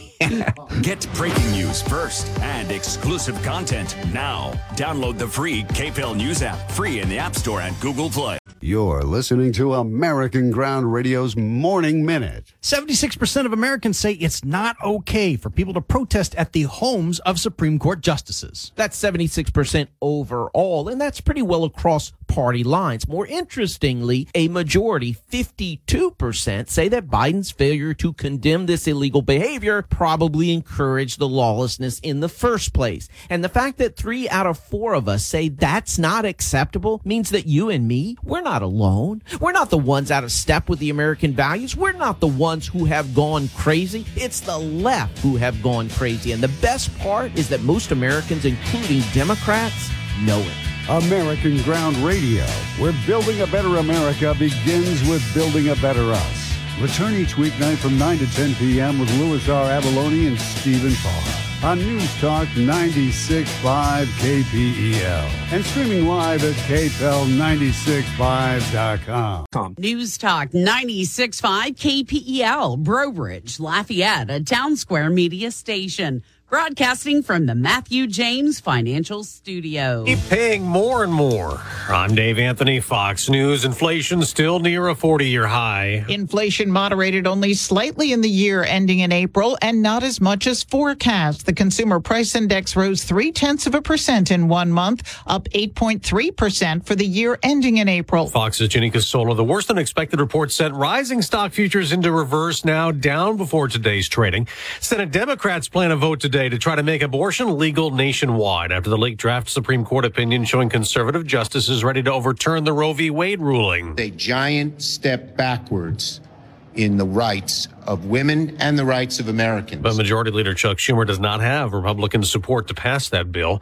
As GOP lawmakers condemn pro-choice activists protesting outside justices' homes, Congressman Darrell Issa tells Fox Business. They're calling it peaceful protests, but the fact is we have a law against intimidating judges and justices, and it's on the books for a good reason. A win and a loss for former President Trump. A Republican he backed for governor in Nebraska, Charles Herbster, lost the primary for governor to Jim Pillen, but in West Virginia, 4-term Congressman Alex Mooney defeated 6-term Congressman David McKinley in the 2nd District GOP primary. Former President Trump endorsed Mooney over McKinley, who voted in support of President Biden's infrastructure bill last year. Fox's Tanya J. Powers. Speaking of the former president, Elon Musk, who's buying Twitter, says he'd let Donald Trump back on, though Trump has said he won't return. Musk tells the Financial Times event banning him was not correct. It alienated a large part of the country and did not ultimately result in Donald Trump not having a voice. Critics on the left fear Musk's Twitter takeover could lead to more hate speech and misinformation. A nightmare on the way to school for kids in Charlotte, North Carolina. A bus crashed into a dump truck, 15 students injured. In Alaska, a U.S. soldier was killed by a bear attacked during training near Anchorage. America's listening to Fox News. Did you know that most adults with autism are unemployed, and a major hurdle is the lack of job opportunities? That's why Autism Speaks is teaming up with Lee Container, the J. Donald and Laurel Lee Family Foundation Fund, and Delivering Jobs to create a more inclusive workforce in the U.S. Are you an HR professional, community leader, or business owner? Join us in creating a workforce where people of all abilities can contribute and thrive. To learn more, visit autismspeaks.org/employment. Economists are warning that sanctions against Russia could trigger devastating inflation, worse than the current 40-year highs. Hi, this is Stephen K. Bannon, and I urge you to protect your savings right now with a gold IRA through Birch Gold, the only company I trust for gold. Just text the word SHELTER to 989898 to get a free info kit on how to protect your savings with gold. Again, text SHELTER to 989898. There is an empty seat in Congress. Tom Reed, a Republican from New York, has resigned. He had already said he would not run for re-election, facing sexual misconduct allegations. Now, late last night, the House voted to approve another $40 billion in weapons and humanitarian assistance for Ukraine in the fight against Russian leader Vladimir Putin's invasion. Let us not let Putin achieve a victory over democracy and liberty and freedom. Majority Leader Steny Hoyer and the Democrats were joined by most Republicans voting in favor of the aid bill that goes to the Senate next. Now in Ukraine, wreckage was discovered of a convoy of civilians trying to escape the area of Kharkiv in the northeast. A prosecutor's office says at least 4 innocent civilians, including children, were killed when that convoy of cars tried to flee. These are our civilian citizens who tried to evacuate. Unfortunately, they were with children. They were shot with an automatic gun. One car was hit with a cannon. And the latest on Kharkiv, which is Ukraine's second largest city. Ukrainian forces are reportedly pushing back Russia in that area. It's Fox's Matt Finn in Lviv. Drama in midair over Florida for a man on a small plane who feared the worst when the pilot got sick and could no longer fly it. Air traffic controllers at the Palm Beach International Airport talked the passenger through the landing. First alerted to the emergency when the passenger got on the radio to report, "My pilot has gone incoherent. I have no idea how to fly the airplane." The air traffic controller locating the Cessna Caravan on radar, coaching the man down to the ground for a safe and steady landing. Neither the name of the hero passenger nor the condition of the pilot have been released. Gary Baumgarten, Fox News. Again, after that worse than expected inflation report for April, Dow futures down about 200 points. I'm Dave Anthony. This is Fox News. Your 24/7 news source, on air, online, and with the KPEL News app. Now the headlines from the KPEL News Center. Good morning, Acadiana. Daniel Phillips says another hot one is on tap today. Sunny and 92. A full look at the forecast coming up in just a little bit for News Talk 96.5 KPEL. I'm Ian Ozan. We start in Lafayette, where an assistant district attorney's job status is in limbo amid the FBI's investigation at the parish courthouse. District Attorney Don Landry confirmed that the feds are investigating the pretrial diversion program in his office.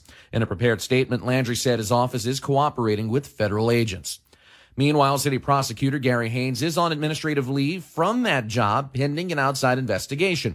LCG officials confirmed those details late Tuesday. Haynes is also an assistant district attorney in the pretrial diversion program. His employment status with the DA's office is not known. Haynes' ex-wife, Barna Haynes, was ensnared in the last pretrial diversion scandal to hit the district attorney's office. 10 years ago, Barna Haynes was then district attorney Mike Harson's secretary. She pleaded guilty to accepting bribes from a private investigator to arrange private hearings for certain defendants. According to prosecutors in that case, Barna Haynes transferred cases in city court, where her husband worked, to district court and scheduled those cases to be resolved there. Gary Haynes was not implicated in the previous scandal. In other news, a Kaplan woman is dead after a crash in Lafayette Parish. That crash on LA 343 near Moon Court Road killed Len Vong. State police say an SUV rear-ended Vong's car, sending both vehicles off the road. The crash remains under investigation.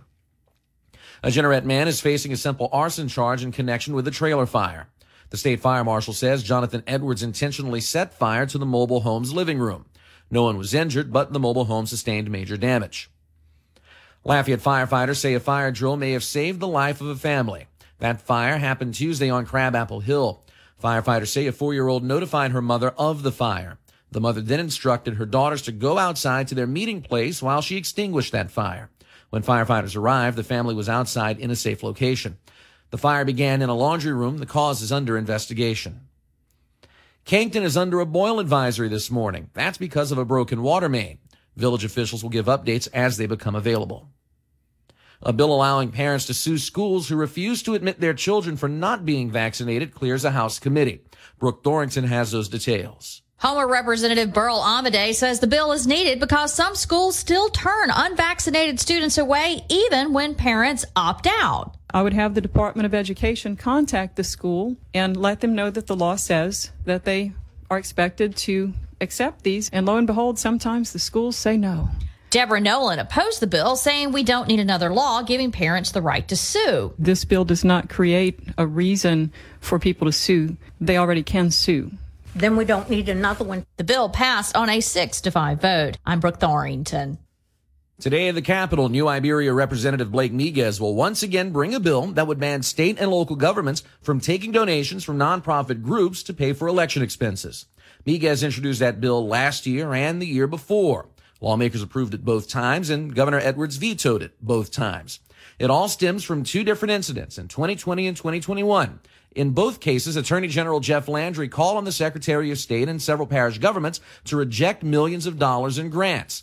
That money would have covered pandemic and hurricane-related election expenses. The House committee investigating Ronald Green's death meets today.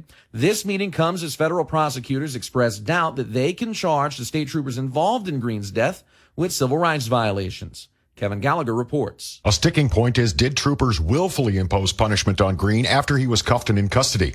Body cam video shows him being beaten and kicked, but does it show willful prejudice against him? Baton Rouge defense attorney Richard Sprinkle. Were they after Ronald Green per se, or were they just overzealous in their job? Prosecutors have been reviewing footage and interviews for months, and Sprinkle says if they don't think they have a good civil rights case, they won't bring one. It's not my experience that federal prosecutors tend to back down unless there's a reason to back down. He says there's no reason this should impede a civil suit by Green's family. I'm Kevin Gallagher. Louisiana's oyster industry has taken major hits over the last 15 years. Hurricanes, floods, and other disasters have increased salinity in oyster beds, killing off some of the crop. Now, UL and the Department of Wildlife and Fisheries are working together to develop more resilient oysters.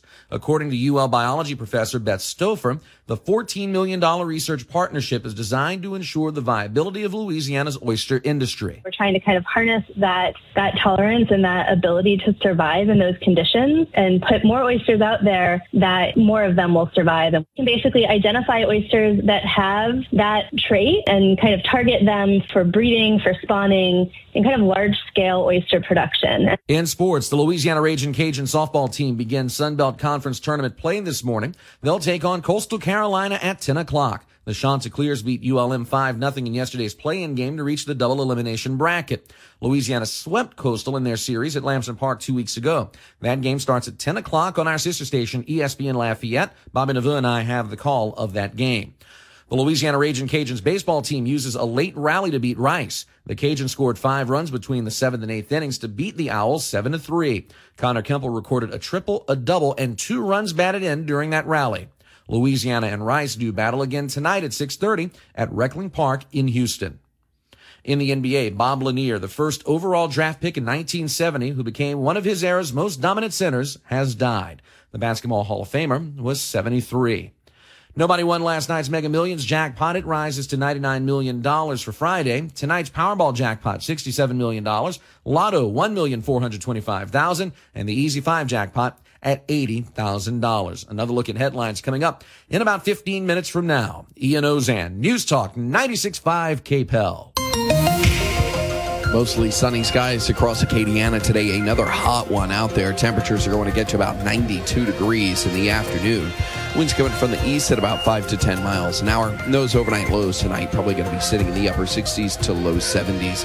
Looking ahead into tomorrow, probably our hottest day of the week. Coming up tomorrow, mid-90s expected. Heat index may make its first run into the triple digits for Thursday afternoon. We'll have to wait and see how much moisture we end up getting in the area. We do get some showers and thunderstorms possible kind of late Thursday evening, though. We may see them kind of come in from the east across the basin after dinner time. Scattered showers and a few thunderstorms expected for Friday afternoon. I think a little bit more activity again on Saturday. Saturday maybe dodging quite a few showers before clearing up by the end of the weekend and into next week. From the Storm Team 3 Weather Lab, I'm KTC meteorologist Daniel Phillips on News Talk 96.5 KPEL. Want to impress your coworkers? Set them up in Baton Rouge. The Westside's newly renovated conference center is the perfect spot for your next business retreat. Plan now at westbatonrouge.net. That's westbatonrouge.net. News Talk 96.5 KPEL. Right now, traffic.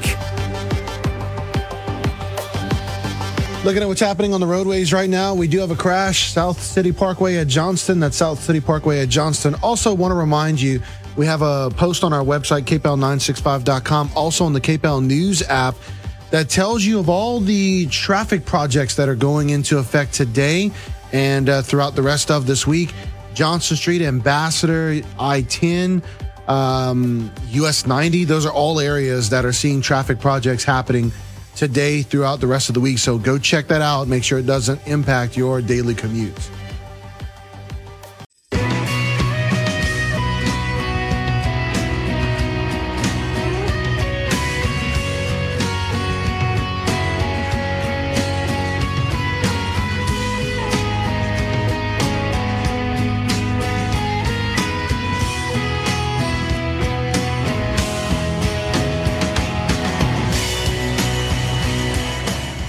This is Acadiana's Morning News, the Wednesday edition in the 8 o'clock hour. That means we are less than 2 hours away from the first pitch of the Sun Belt Conference softball tournament. Ian Ozan joined by the head coach of the Ragin' Cajun softball team, the Louisiana Ragin' Cajun softball team, Coach Gerry Glasco. Coach, when we got to the hotel, we looked for you, but you weren't here. They told me that you had another special assignment on the way to Mobile. Yeah, we drove over. I wanted to bring pitching machines and boxes and balls and be sure we had everything because, this is a week before the NCAA tournament. And I told the girls before we left this morning, we're coming over here to win the tournament, but we're also coming over to get prepared for the regional next week. And, we'll play a 10 a.m. game, and we know what time we play, which is great. But I've got 5 p.m. practice scheduled every day. And that's about next week and, about our long-term success and the things that are really important to the program. So this is a hard week for us. It's going to be a morning, afternoon. We'll be basically doing 2-a-days, and that's the way I look at it. Is 2-a-days with a morning scrimmage followed by an afternoon practice, and hopefully we can go into the regional in a really good position. We got to get over the hump and get that regional one. This is the time of year where people look at what you've done. They look at the 70 home runs. They look at the 40 victories, the 73 consecutive series victories dating back to 2013, the players that were named All Sun Belt Conference. But even for spectaculars, all that goes out the window now because this is a brand new season. It's win and survive. You have hardly any room for error, and depending on how far you get, you have no room for error. So how do you block out everything that's happened so far and focus on now? Well, you want to win, and you want to win in the postseason, and the awards and all that. That's yesterday's news, and you can't get caught up in all that. All that is stuff that can shut you down mentally if you don't stay focused, or if you lose focus. And we want to stay focused. The prize for us is getting to the World Series. I've said that since the day they hired me at Louisiana. I still believe we're going to go to the World Series. I still believe we're going to get to the World Series. And, it all starts with just staying focused on what's important. And what's important for this team right now is not just to win the Sun Belt Tournament. We want to win the Sun Belt Tournament. But really what's important is getting ready for that regional next week and being able to go wherever the NCAA committee sends us. We want to be able to go there and compete and win games and get back to the regional championship and finally kick that door down.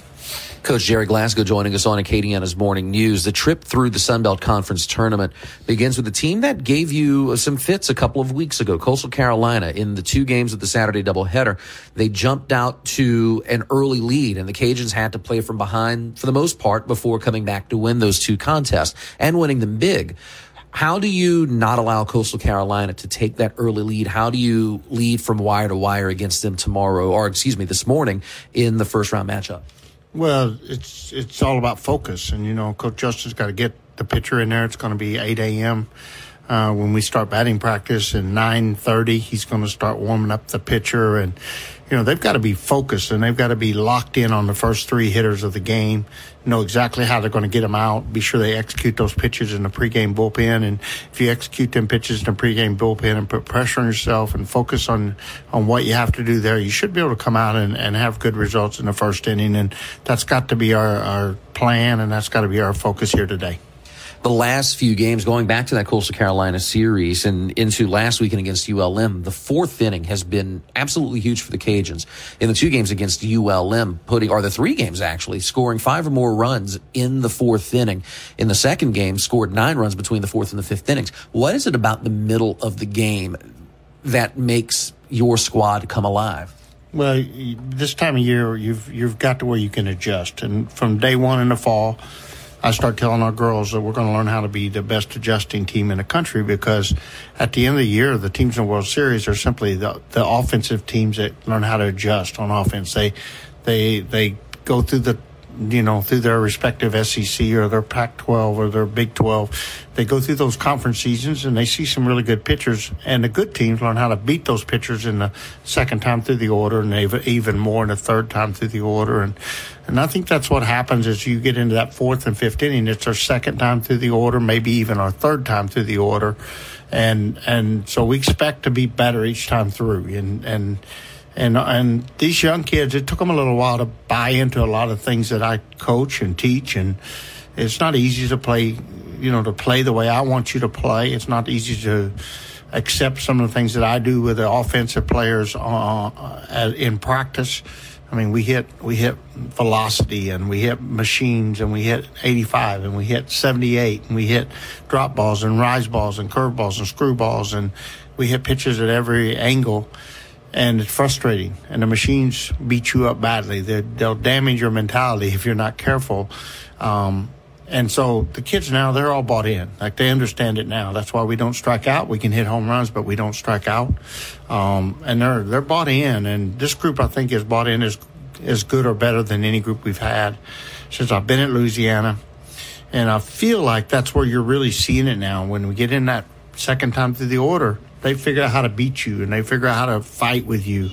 And so we're a much improved team, and hopefully we'll continue to see that in these games. Coach Gerry Glasco joining us on Acadiana's Morning News. You mentioned your team doesn't strike out all that much, and that's something I've noticed over the last couple of months. This is a team that not only do they not strike out much, they make a lot of contact. They put the ball in play, which as a coach is something that you want. And they put the ball in play whether they're aggressive or if it's a game where you're telling them to pull up a little bit.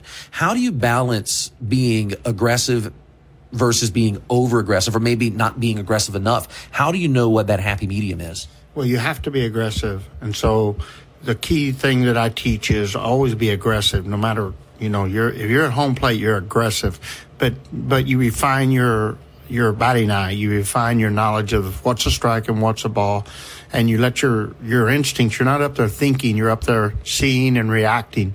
And if you've been trained properly and you've trained yourself properly over an 8-9 month period, you'll train yourself. You're automatically going to swing at strikes, and you're automatically going to take balls. And so that's what, like early in the year, for instance, a 3-2 count, we'd have kids say, oh, it's 3-2, I can walk right here. And they'd take strike three right down the middle. No. You never, ever want to take on strike on a 3-2 count. You always want to hit. You want to hit 100% of the time on a 3-2 count.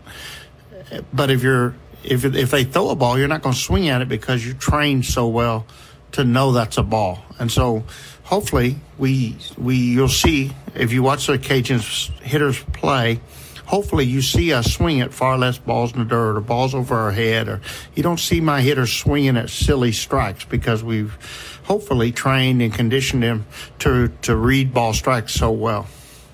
Coach Gerry Glasco joining us on Acadiana's Morning News. Your pitchers have done a marvelous job all season long, and this is one of the few programs in the Sun Belt Conference where you actually have a pitching rotation. If you look at the pitchers that were first team all Sun Belt, they were used until their arms fell off, especially in the case of Texas State's pitcher, where she's pitched in some games 200 pitches. How have you been able to get your pitching staff to play as a staff, to know that they can rely on each other? Yeah, I think it's just having quality arms, and then them buying into Coach Justin, and Coach Justin's doing a great job of getting them to believe in his leadership and in his mentality and the things that he's preaching and selling them and leading them, the philosophy that he's leading them with. They've all bought in. And we got three really talented starters. And then we've got if we need Carly Heath, we got a kid that can come in and throw 68 mile an hour and touch 69, 70.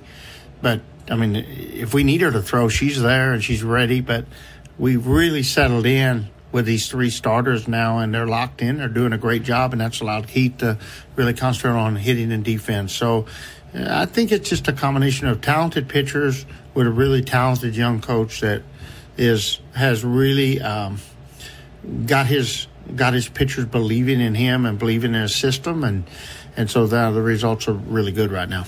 Those three pitchers, Sam Landry, Megan Shorman, and Kendra Lamb, are we going to see them pitch as, I don't want to say pitch as a team because that's not the right phrase to use, but see them as a unit like we did last weekend where all three of them pitch in a game? Or are you looking to get 5-6 quality innings from a single pitcher per game this weekend? Yeah, now's a postseason, so you're going to start your ace, and in the postseason what the plan will be is to go with that ace as long as she's effective, and the minute you see that, maybe they're they're getting to her, or maybe they've adjusted a little bit to her, or you see that she's started to fatigue a little bit, lose control. When we see trouble coming, then we hopefully can react quickly and switch, and then we know how to do that now. But it's not a set plan like last weekend where we have a certain number of innings and we're going to switch. It's going to be get your starter out there and hope she can give us a quality start in 4 or 5 innings, and then do whatever we have to do to win a game behind her. Coach Gerry Glasco joining us on Acadiana's Morning News. Offensively, this team has clicked at the right time. Stormy Konselnick, an amazing weekend last weekend, had several home runs. Alexa Langeliers had 6 RBI over the course of the weekend. And that's just touching the surface of what this team can do offensively. You again, playing Coastal Carolina tomorrow, what's the lineup going to look like? Any significant changes, or are we going to see pretty much the status quo? Yeah, we'll watch batting practice here this morning, and we'll see what we come up with, but I can tell you Stormy will be the lead off, and I can tell you Langeliers is going to move into that 4 and 5 hole the rest of as long as she stays hot. I think she's hitting 440 over the last 20 games, and her RBI numbers are skyrocketing. The good news is we got Jordan Campbell back out here on the field today, and we'll watch Piscos closely in BP. I'm hoping that Piscos is ready to go in that early part of the order, and then the other question mark today is we believe Maddie Hayden's ready to play and get back out on the field. She's going to be one of the key factors for us over the next 4 years and the next 4 postseasons. I want to get her on the field in this Sun Belt tournament bad and get her experience. So I believe she'll play today, and we'll find out. We'll know exactly when we see them all hit. You beat me with my next question in terms of injuries with Sophie and with Maddie getting injured over the last couple of weekends with freak plays at first base. I was going to ask if they were playing, but you said your hope is to get them in this weekend. Yeah, absolutely. The injury lingering is Rain O'Neal. Her throwing hand is still bothering her. It really hurts her to hit. She's been able to take only a limited batting practice and then throwing the ball. She's really having trouble gripping the ball to make accurate throws. So we'll just kind of mix and match, and we've got several really good outfielders right now. Falterman led the whole Sun Belt Conference in hitting with a 440 average and been red hot over the last 10 games. She's like 420 over the last 10 games. So we'll get Falterman out there. Kramer Ushtays also hitting a 370 clip. I want to get her postseason experience just like I want to get Hayden postseason. So I expect to rotate those 4 outfielders quite a bit, and there'll be times when I even have to put Carly Heath out there because I want to get her bat and Lainey Crater's bat in the lineup. So we'll platoon some that allow us to basically play 2 DPs, and hopefully that's a big spark plug to our offense when we get those 2 big left-handed bats in there. As a coach, when you have a team with this much talent, both raw talent and developed talent, how in the world do you balance it all? Is it as easy as some people think it might be, or is it more difficult to manage a team that has this much talent? Yeah, it's not easy. It's easier to coach a talented team that's bought in than it is an untalented team. So don't feel sorry for me, but it's getting all the great young freshmen in the lineup and getting them postseason experience at the same time trying to win every single game for the university and for our program is tricky. And they got to be patient with me, and then they've got to accept. And then you get a great senior like Rain O'Neal who's come back and battling the injury. She's got to be patient. But these are great teammates, and they're great kids. They're great people. And they're going to respect whatever decision the coaching staff makes, and they've had our back all year. I think they're going to have our back all the way to the end. Coach Gerry Glasco joining us on Acadiana's Morning News. Before we let you go, I want to go back to the first thing we talked about, and that's you taking a long road trip from Lafayette to Mobile in your truck, bringing all the pitching equipment, the balls, and everything else. You've been a road warrior as of late. You drove the entirety of the Midwest road trip from Lafayette to St. Louis, then to Champaign, Illinois, to Evanston, Indiana, Bloomington, Indiana, and then all the way to North Carolina and Boone, and then back to Lafayette. There's some people right now thinking, is this man nuts? Mm-hmm. How in the world did you manage to pull off that road trip, and no less with a bum foot? Well, I want to win, and I want my kids to hit. I want my kids to know that, I did everything I could do to help them be successful as a hitter.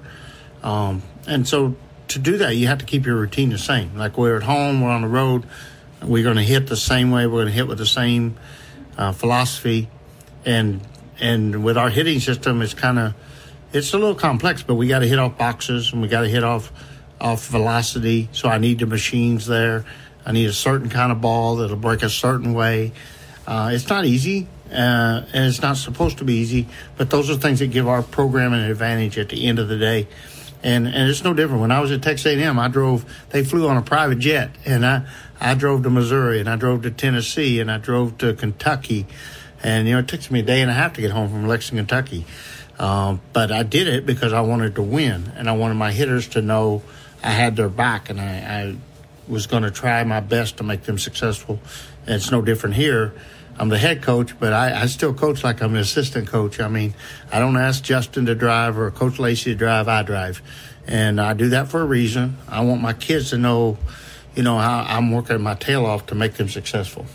And they've been successful indeed, and the success hopefully continuing over the course of the next few days. The Louisiana Ragin' Cajuns playing in the Sun Belt Conference Tournament, the first game in about an hour and a half from now against Coastal Carolina. 9:45 pregame, 10 o'clock first pitch on our sister station, ESPN Lafayette. Bobby Naveau and I will have the call of that game on ESPN Lafayette. Coach Gerry Glasco, as always, we appreciate the time. We'll do it again tomorrow. All right. We appreciate it, and we hope we're staying this 10 a.m. game all week. Sounds like a plan. We're back with more of Acadiana's Morning News after this on News Talk 96.5 KPEL.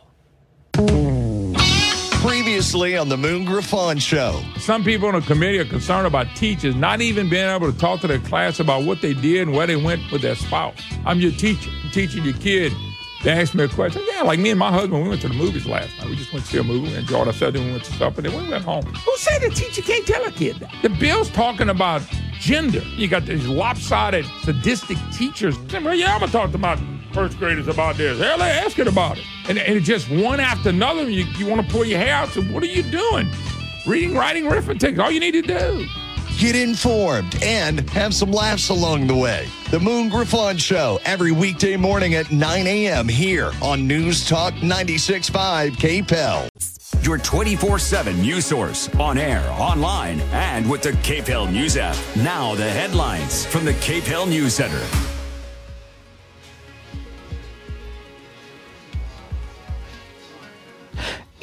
It is 8:36 in the morning. It's about 75 degrees in Lafayette right now. Only going to get warmer today. Sunny and 92, says Daniel Phillips. A full look at the forecast coming up in just a few minutes for News Talk 96.5 KPEL. I'm Ian Ozan. We start in Lafayette, where an assistant district attorney's job status is in limbo amid the FBI's investigation at the parish courthouse. District Attorney Don Landry confirmed that the feds are investigating the pretrial diversion program in his office. In a prepared statement, Landry said his office is cooperating with federal agents. Meanwhile, city prosecutor Gary Haynes is on administrative leave from that particular job. LCG officials confirmed that Haynes is on leave late last night. Haynes is also an assistant district attorney in the pretrial diversion program. His employment status with the DA's office is not known at this time. A Kaplan woman is dead after a crash in Lafayette Parish. That crash on LE 343 near Mooncourt Road killed Len Vong. State police say an SUV rear-ended Vong's car, sending both vehicles off the road. The crash remains under investigation. Lafayette firefighters say a fire drill may have saved the life of a family. That fire on Crabapple Hill started in the laundry room of the house. Firefighters say a 4-year-old notified her mother, who then instructed her daughters to go outside to their meeting place while she put out the fire. The cause is still under investigation. Cancton is under a boil advisory this morning. That's because of a broken water main. Village officials will give updates as they become available.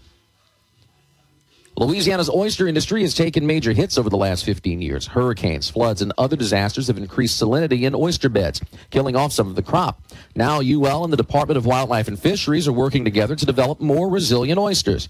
According to UL biology professor Beth Stouffer, the $14 million research partnership is designed to ensure the viability of the Louisiana oyster industry.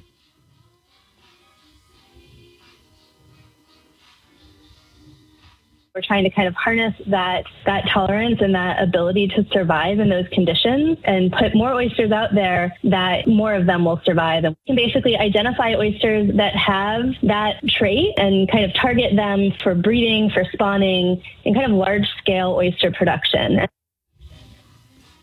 In sports, Louisiana Ragin' Cajun softball team begins Sun Belt Conference tournament play in about an hour and 20 minutes from now. The Cajuns take on Coastal Carolina at 10 o'clock. The Chanticleers beat ULM 5-0 yesterday in the play-in game to reach the double elimination bracket. By the way, Louisiana swept Coastal in their series at Lamson Park 2 weeks ago. The Louisiana Ragin' Cajuns baseball team uses a late rally to beat Rice. The Cajuns scored 5 runs between the 7th and the 8th innings to beat the Owls 7-3. Connor Kemple recorded a triple, a double, and 2 runs batted in during that rally. Louisiana and Rice do battle again tonight at 6:30 at Reckling Park in Houston. In the NBA, Bob Lanier, the first overall draft pick in 1970, became one of the most dominating centers of his era. He died overnight. He was 73 years old.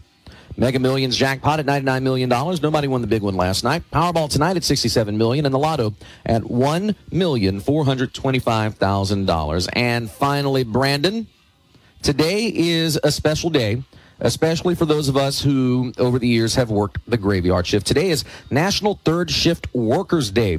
Pays tribute to all the folks who work the night shift. It was founded just a couple years ago to celebrate those on the graveyard shift. Jeff Corbett from North Carolina, well, he himself is a graveyarder.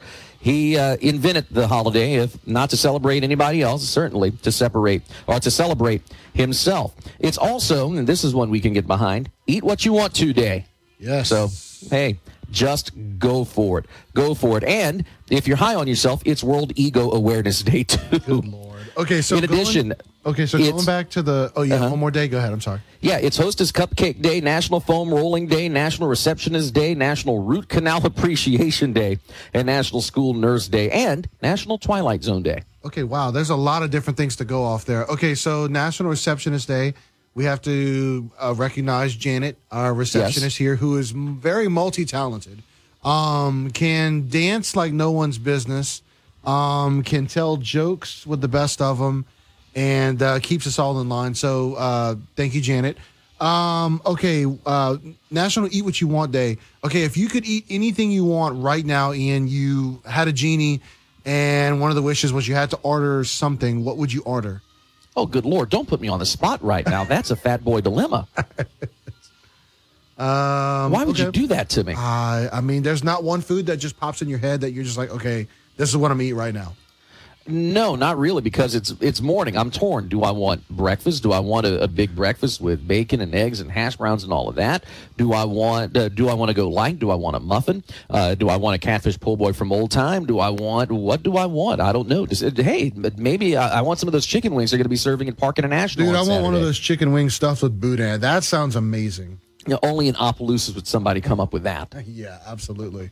And then I'm trying to remember what some of the other. There was one other day that caught my attention, but I can't remember what it was now. National Root Canal Appreciation Day? Actually, that was the one, Ian. Because you had one not too long ago, didn't you? I did, and I do have to say that the doctor that performed my root canal does listen to KPEL, and Dr. Rainwater did a tremendous job, and I didn't know that he listened to KPEL until after he did my root canal. He called in one day and he was like, "Hey, that was me that did your root canal," and he did a sensational job. I went into it like, okay, nervous because all the you hear all the jokes and the puns about root canals and how bad they are, and he made it as pleasant of an experience as you can possibly make it, and it was not bad at all. And I have to give him a lot of credit for that. Because some dental procedures can really suck, especially some root canals. And that one did not. It really wasn't bad at all. So definitely got to give a shout out to Dr. Rainwater. Going back to the what you can eat what you want day. Something I do want right now, and it's something that the Atomic Blonde prepared for me the other day. Okay. A bison burger. Just get I've never had one. How good is it? Get some ground bison from Rouse's or one of the other local establishments. Okay. Do a burger patty. It is phenomenal, and especially if you have someone who knows how to do it right, and the Atomic Blonde knows how to do it right, it just comes out wonderful. That with some sweet potato fries, that actually sounds good right about now. Sweet potato fries are awesome. As a matter of fact, we have like sweet potato fries on standby in the freezer at the house. I swear. Sometimes we like to pick up burgers and we have our own fries ready. But since we're going to talk about something. I don't say off the beaten path, but like you talked about bison burgers, deer sausage. Give me some deer sausage right now, and I'm happy. No, that is phenomenal. And Mr. Bobby sitting next to me, I can tell you right now, he wants a sauce pecan. And he makes a mean sauce pecan. Yeah, absolutely. So it is right now. It is 8:44 in the morning. We'll pause for a quick break. And when we come back, we'll wrap up today's edition of Acadiana's Morning News on News Talk 96.5 KPEL. Don't you go anywhere. The loudest voices on the biggest issues impacting your life. Continuing the long tradition of informing you in Acadiana. News Talk 96.5 KPEL. Depend on it. Want to impress your coworkers? Set them up in Baton Rouge. The Westside's newly renovated conference center is the perfect spot for your next business retreat. Plan now at westbatonrouge.net. That's westbatonrouge.net. We are back on Acadiana's Morning News. We only have a few seconds left to get out of here. Brandon, I appreciate you sitting in the co-host chair today and getting us on the air and making sure everything went right all today. Absolutely, man.